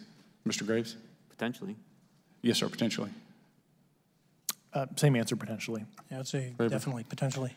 Mr. Graves and Fravor, in the event that your encounters had become hostile, would you have had the capability to defend yourself, your crew, your aircraft? Absolutely not. Sir? No. Is based off of the information that you've been privy to, is there any indication that these UAPs are interested in our nuclear technology and capabilities? Yes. By external observation, sure, that could be a fair assessment, yeah. Yes. Is there any indication that the Department of Energy is involved in UAP data collection and housing? I don't have an answer. I can't confirm or deny that in a public setting. And could you do it in a secure setting? Yes. Mr. Fravor? No, I don't know. Mr. Chairman, I think I'm the last member to go, but there clearly is a threat to the national security of the United States of America. As members of Congress, we have a responsibility to maintain oversight and be aware of these activities so that, if appropriate, we take action. I would encourage the chairman to demand that we have any and all, but in particular Mr. Grusch, talk to us in a skiff.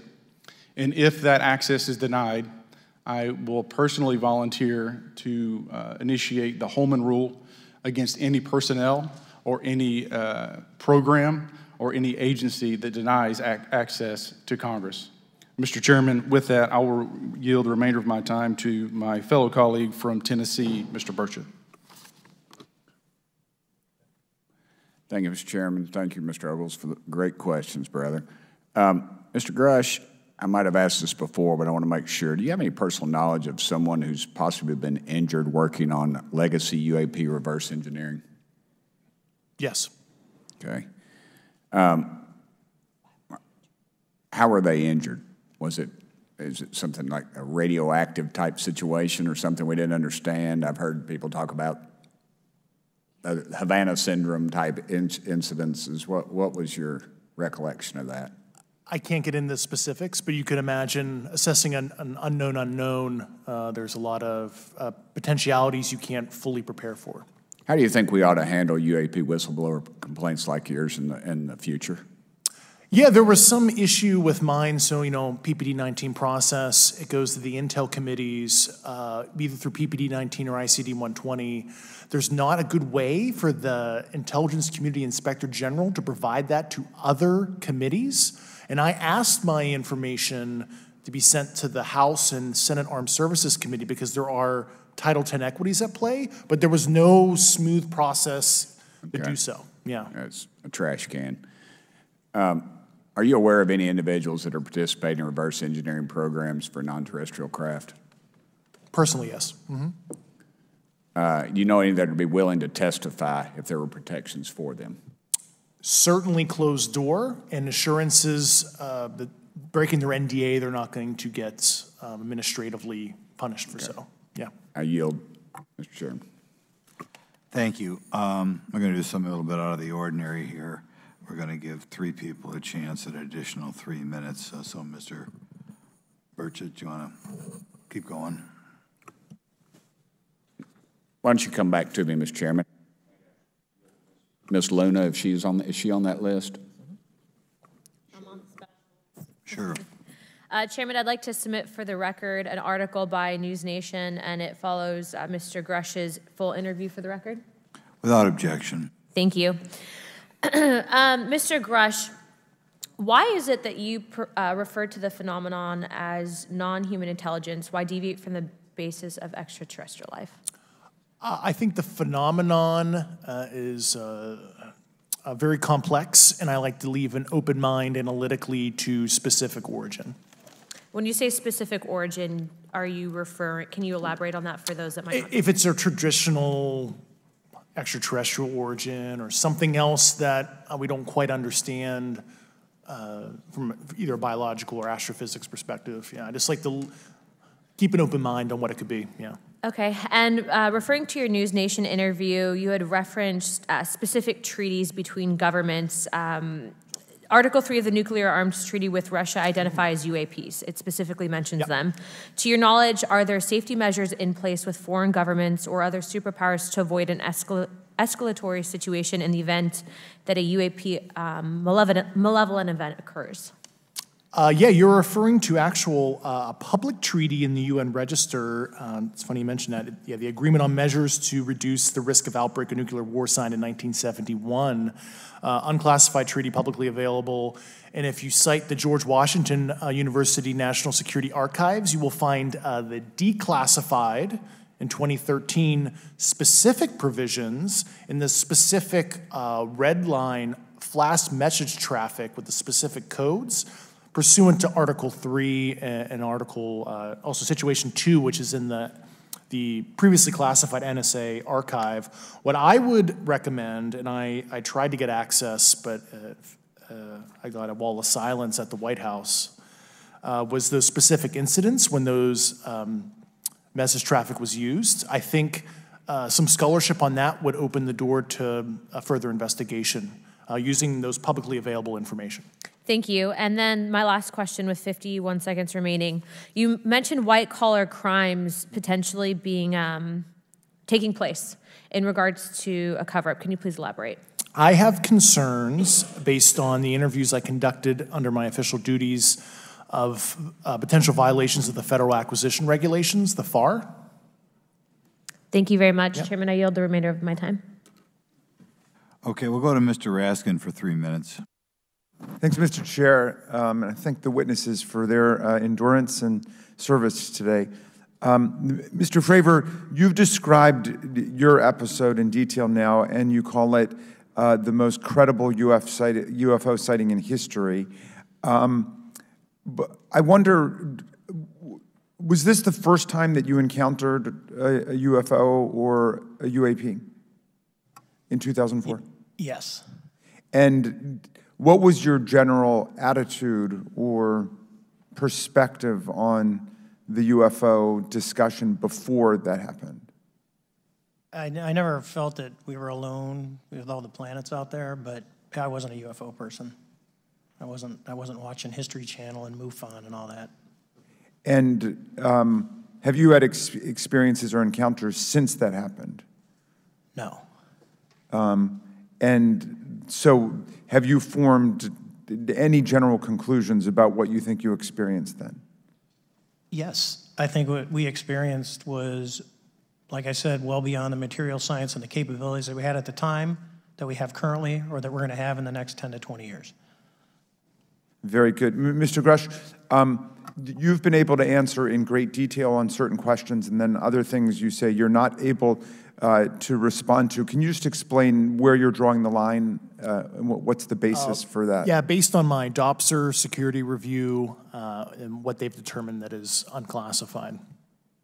I see. So you're answering any questions that just call upon your knowledge of unclassified questions, but anything that relates to classified matters you're not commenting on in this context? In an open session, but happy to participate in a closed session at the right level, yeah. Okay. And Mr. Graves, you've said that there are dozens of fellow pilots, military pilots. Are there also commercial pilots who've encountered the same kind of sightings that you described before? They are similar. Commercial pilots have less range and less sensors to be able to reach out and look for objects over wide swaths of airspace. And so pilots are seeing them, commercial pilots are seeing them, and they're typically closer, and the range of what they're seeing is pretty large. What is the most vivid, concrete sighting with the naked eye of the objects that you described before, the cube-like objects? Certainly. I think the most vivid sighting of that would have been near midair that we had at the entrance to our working area. One of these objects was completely stationary at the exact entrance to our working areas, not only geographically, but also at altitude. So it was right where all the jets are going, essentially, on the eastern seaboard. The two aircraft flew within about 50 feet of the object, and that was a very close visual sighting.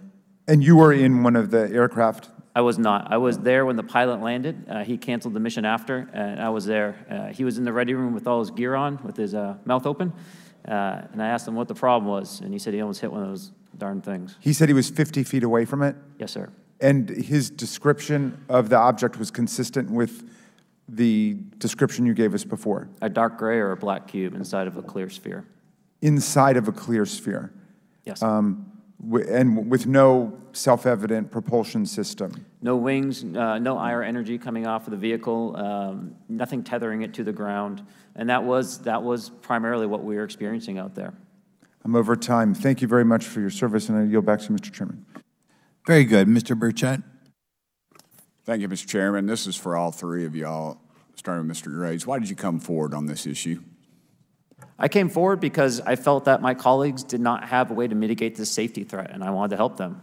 I was trained as an aviation safety officer by the Navy, and this it just felt right. I felt like I had to help the folks that were still flying and dealing with this. Mr. Grusch? Purely a sense of duty. My first sworn oath when I was a cadet 18 years ago, and I still uphold that even out of the uniform. Commander? I was pestered by a friend, and I asked why, and he said, "You're the one person that they can't discredit, and you'll add credibility to the New York Times article." And so after about 6 times, I said, "Okay." Honest. Yeah. This town isn't made, unfortunately, by people like y'all. We thank y'all. And I do want to also thank the people in the audience and the people that are watching this that can't be, people all over the world that have kept this issue alive. You've endured criticism and derogatory remarks, and we're trying to get to the bottom of it. And so God bless y'all. Thank y'all so much. We really appreciate you guys and gals.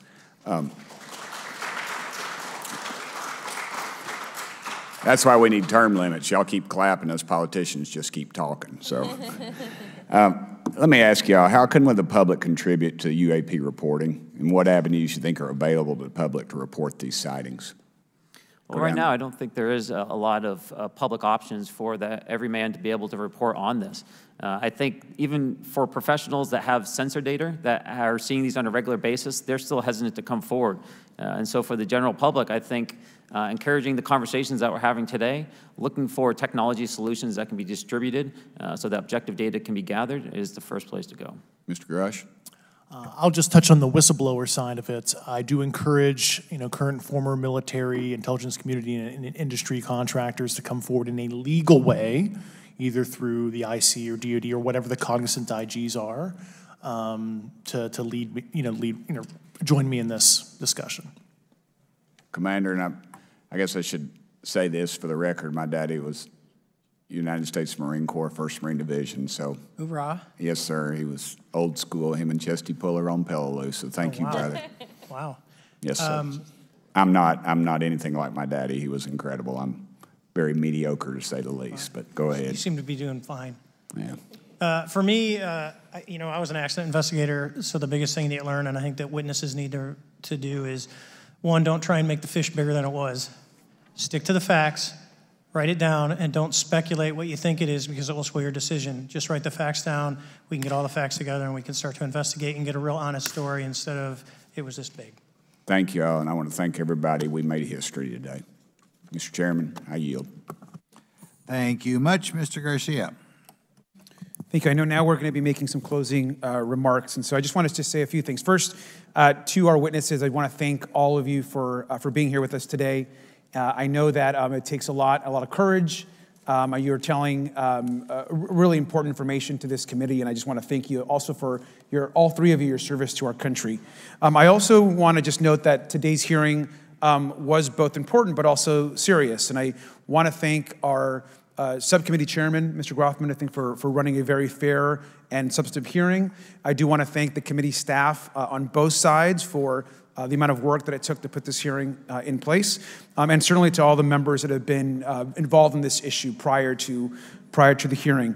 I also want to note for our witnesses and for the public that I'm a freshman member of Congress, and I've only been here for 7 months, but this is by far the most bipartisan conversation and discussion that I have seen happen in the Congress. And I think that a topic of this significance as it relates to our national security, as it relates to information that we're trying to gather for the American public, does bring people together, and I think that's been really great to see. I think it's also important to note for the public, today in our hearing, we had on our side also both our full ranking member, which is Mr. Raskin, and our vice ranking member, which is Ms. Ocasio-Cortez, both here at our hearing. I think it shows the importance and seriousness that our side of the aisle is taking to this important hearing, but also to the broader issue as it relates to working with our Republican counterparts on this committee. I want to additionally add that I think it's really important that we have and continue these discussions and these hearings. Clearly, there's a lot of information that we don't know, but it's also very clear that we have to continue our investigation and accountability on asking the right questions and ensuring that they're part of the public record. One thing that was important today is some folks might wonder, why are we asking questions that might already be out there or that have been asked before? It's important that they're asked and put into the public record as it relates to this committee. And so I want to thank you for, answering some questions multiple times. I know, not just in maybe meetings you had with some members, but also here in the public. Let me also just add an additional note that it's important also that our friends in the media and those that are not just reporting on this hearing, but that have reported on this topic and that may in the future, the media has an important role in this process. And it's very important that the media engages, does independent investigation, and reports on not just what happened today, but what they see independently as what is happening around UAPs in the broader community. That is also an important public benefit that we have in trying to get the information and the facts as it relates to this. Let me also just say finally that as a teacher and an educator and a longtime teacher and researcher, that I also really believe in following facts, in doing your homework, and in making sure that you follow science as we try to get as most information as possible. And so I want to thank you all for agreeing to do that today. Transparency is a cornerstone of government. We live in a vast galaxy, a lot of unanswered questions, and thank you all for being here today. Mr. Chairman. Thank you. I'd like to one more time thank Mr. Burchett and Ms. Luna for bringing this to our attention. It's a topic that has interested me since I was in school. It was a very illuminating hearing. Obviously, I think several of us are going to look forward to getting some answers in a more confidential setting. I assume some legislation will come out of this. Sure. I apologize, Mr. Chairman. I need to compliment the folks in my office that did a lot of the work on this.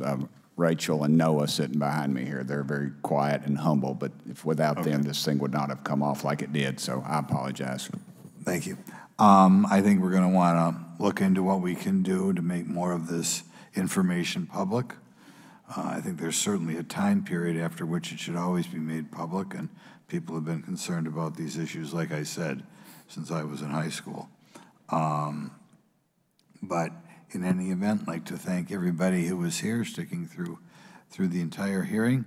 Without objection, the members will have 5 legislative days to submit materials and to submit additional written questions for the witnesses, which will be forwarded to the witnesses for their response. If there's no further business, without objection, the subcommittee stands adjourned.